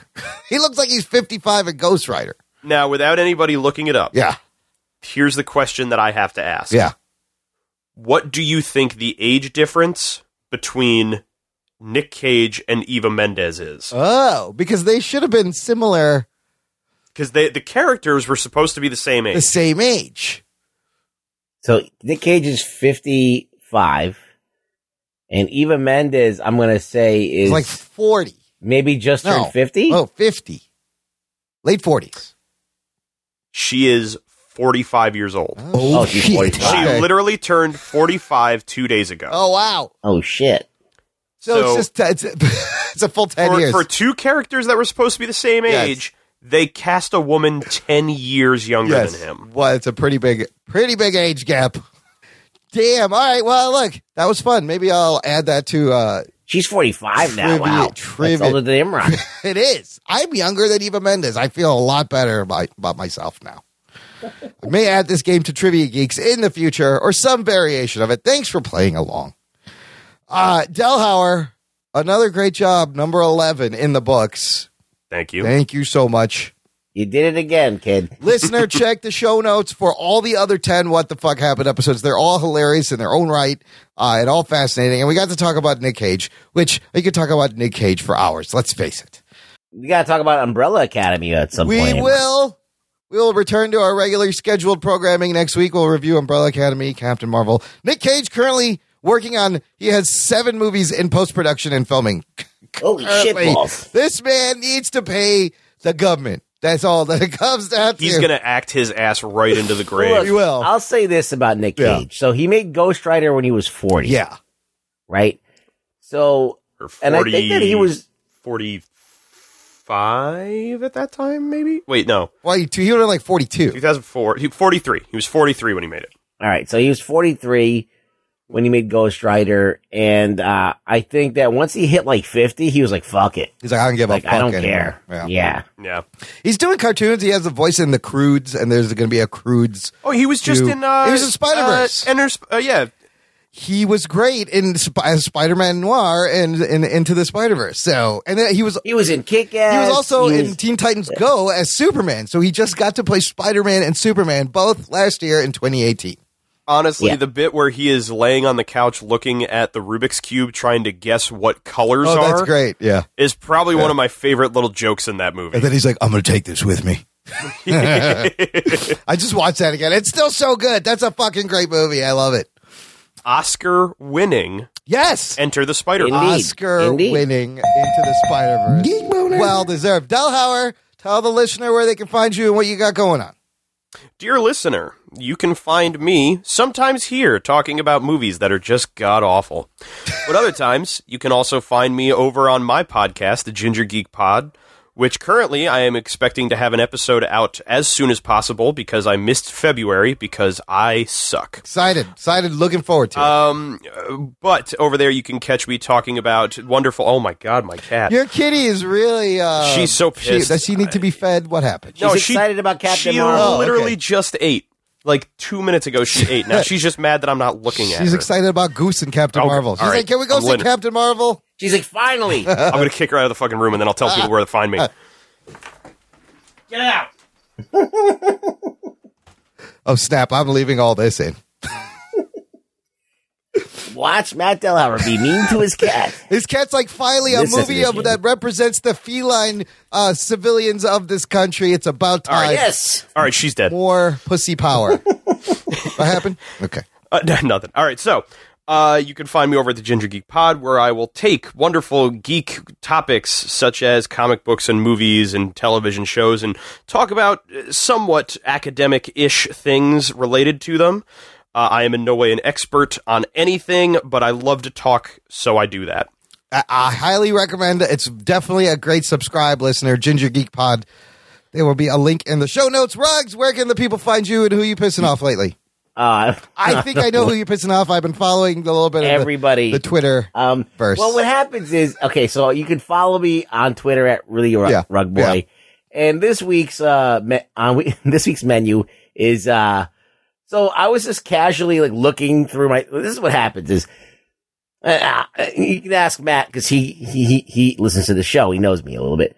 But when you read a tweet, you should read it in my voice because it changes the whole tone of the tweet. Yeah, it does. Yeah. And that's why when I tweeted with you, I think it was yesterday we were talking, right?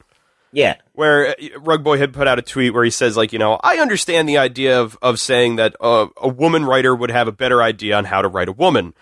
But, because they've experienced that life. But wouldn't that then mean that a woman writer should not be immediately the one we're going to write for men? And I said, okay, I get where you're coming from. I gave my 2 cents. We had a conversation. That was it. But I also knew this was 100% going to set off a bomb somewhere.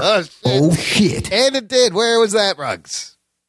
Oh, well, Gail Simone had posted this thing about how, okay, her joke was, this is her joke. Her joke, and I'm guessing, because I don't want to mansplain. I don't want to do that. Please don't do that. I'm guessing that she was coming at it from that men are so toxic that if women were to do what men do, they would ask the Punisher to smile more and then ask for him to be naked all the time. So my response is, well, you're comparing the reason why people said something about Carol Danvers should smile more, including Anthony, wasn't coming from it was just because a character like Captain America, like a captain character, is like a heroic, nice guy character. And they're a little bit more just, they shouldn't be as scowling as a Batman or a Punisher. But that was the point that I was making. You're puppet-splaining to a comic book writer now, Ruggs. Yeah. Right. But she's her joke was a little bit too broad. Right. So I was pointing out her joke's a little too broad. She was going for the joke. And like I said, I get the joke. Yeah. Yeah, I get the joke, but it's a little too broad because not even dweebs, even the guys that are the man babies, I don't think would go that far and go, if you're making a Batwoman movie, they wouldn't go, why isn't Batwoman smiling? They wouldn't say that. I just don't think that they would be true enough to the character to know that the whole thing is that they're too true to the characters. That's the entire thing. So that joke fell flat for me. So then I got the mob on me trying to womansplain me or men mansplaining me because they have to now defend this person who obviously made a joke that doesn't actually work, in my opinion. Now, That's fine. So, but I'm being very polite, by the way. Yeah. I'm not being an asshole. I'm not. People are fucking yelling at me, calling me a cunt, calling me all kinds of things. It's been amazing to I'm watch. being very polite, but and just stating the case of like, okay, they're like, this joke was too much for you. I'm like, no, I'm just saying, like, the whole point is, and then on top of that, I said, well, listen, if you actually look at the Punisher movies, he's got his shirt off. He is smiling. And there's even a shot of Dolph Lundgren's asshole in one of the movies. And he's greased up. So, like, you know, tit for tat, there is something for the women. Can I tell you something? There have been all these articles on geek sites about this actual thread that you were talking about, and the headlines are like, watch Gail Simone shut down this troll on Twitter. And inside in my head, I'm like, oh, fuck, please let it not be Ruck Boy. Please let it not be Ruck Boy. And it was not you, Rux. It was the tweet. I was polite. Yes, it was People so were other just dick. jumping all over me. But well, the issue that I saw building with all this is because I saw the thread myself, and ultimately my feeling was, that's pretty funny. Yeah, I just let it go. Yeah. The problem is that this is just quintessential Twitter. Yeah. Gail Simone wanted to go out and she wanted to poke the trolls, and she did, and have fun at their expense, and watch them all freak out. Yeah. A lot of them did. She got her jokes in. She had a whole bunch of other people who came in jumping on the joke to be a part of it, to be the funny woke crowd or whatever. Right. It happens. Yeah. I said I thought the thread was funny. I sent it off to people. I said, "There's Gail Simone. Thank you for this. Sometimes we don't deserve this." My feeling is, the idea of like, well, maybe the Punisher should smile more. It's like, I understand where you're coming from. I understand why a lot of people are upset about the fact that was a statement made about Captain Marvel. Yeah. In the end, it's not important. It's not important, but the point is that if it's obviously okay, she's overdoing it on purpose. But then the thing that bothers me is that the people who come to the defense don't even acknowledge that's actually correct. Oh no, and I get that. That's the thing that my feeling was. And that's what bothers me. I shared her joke and her thread. Right. Because I got what she was doing. Yeah. I don't care for the mob of Twitter that then that's feels the bad like part. That's the problem with Twitter. We now need to hold this up as being like a fight for fucking social justice. Yeah. Like sometimes things just hit me the wrong way, and I felt like I just needed to kind of like add a button to that point, and nobody liked that. So I was trying to be polite. You were polite, and I was polite about it. And you're adding your perspective. Nothing wrong with that. The problem is with the fucking platform of Twitter. They still need to figure some shit out. That's what I was going to say. Yeah. The problem is that Twitter is not designed for conversation. Twitter is designed for shouting. Correct. And that's what everyone loves to do. And boy, she got some crazy responses. All right, look, gang, thanks for hanging out. That's the end of the show. Follow us on Instagram at Jock and Nerd. Make sure you give us a follow. A lot of fun things over there. And tell a friend. Share the show. Help us grow. Thanks for listening this week. We will catch you next time. I'm not doing the intro because Ruggs is going to keep me hanging. We're out. Why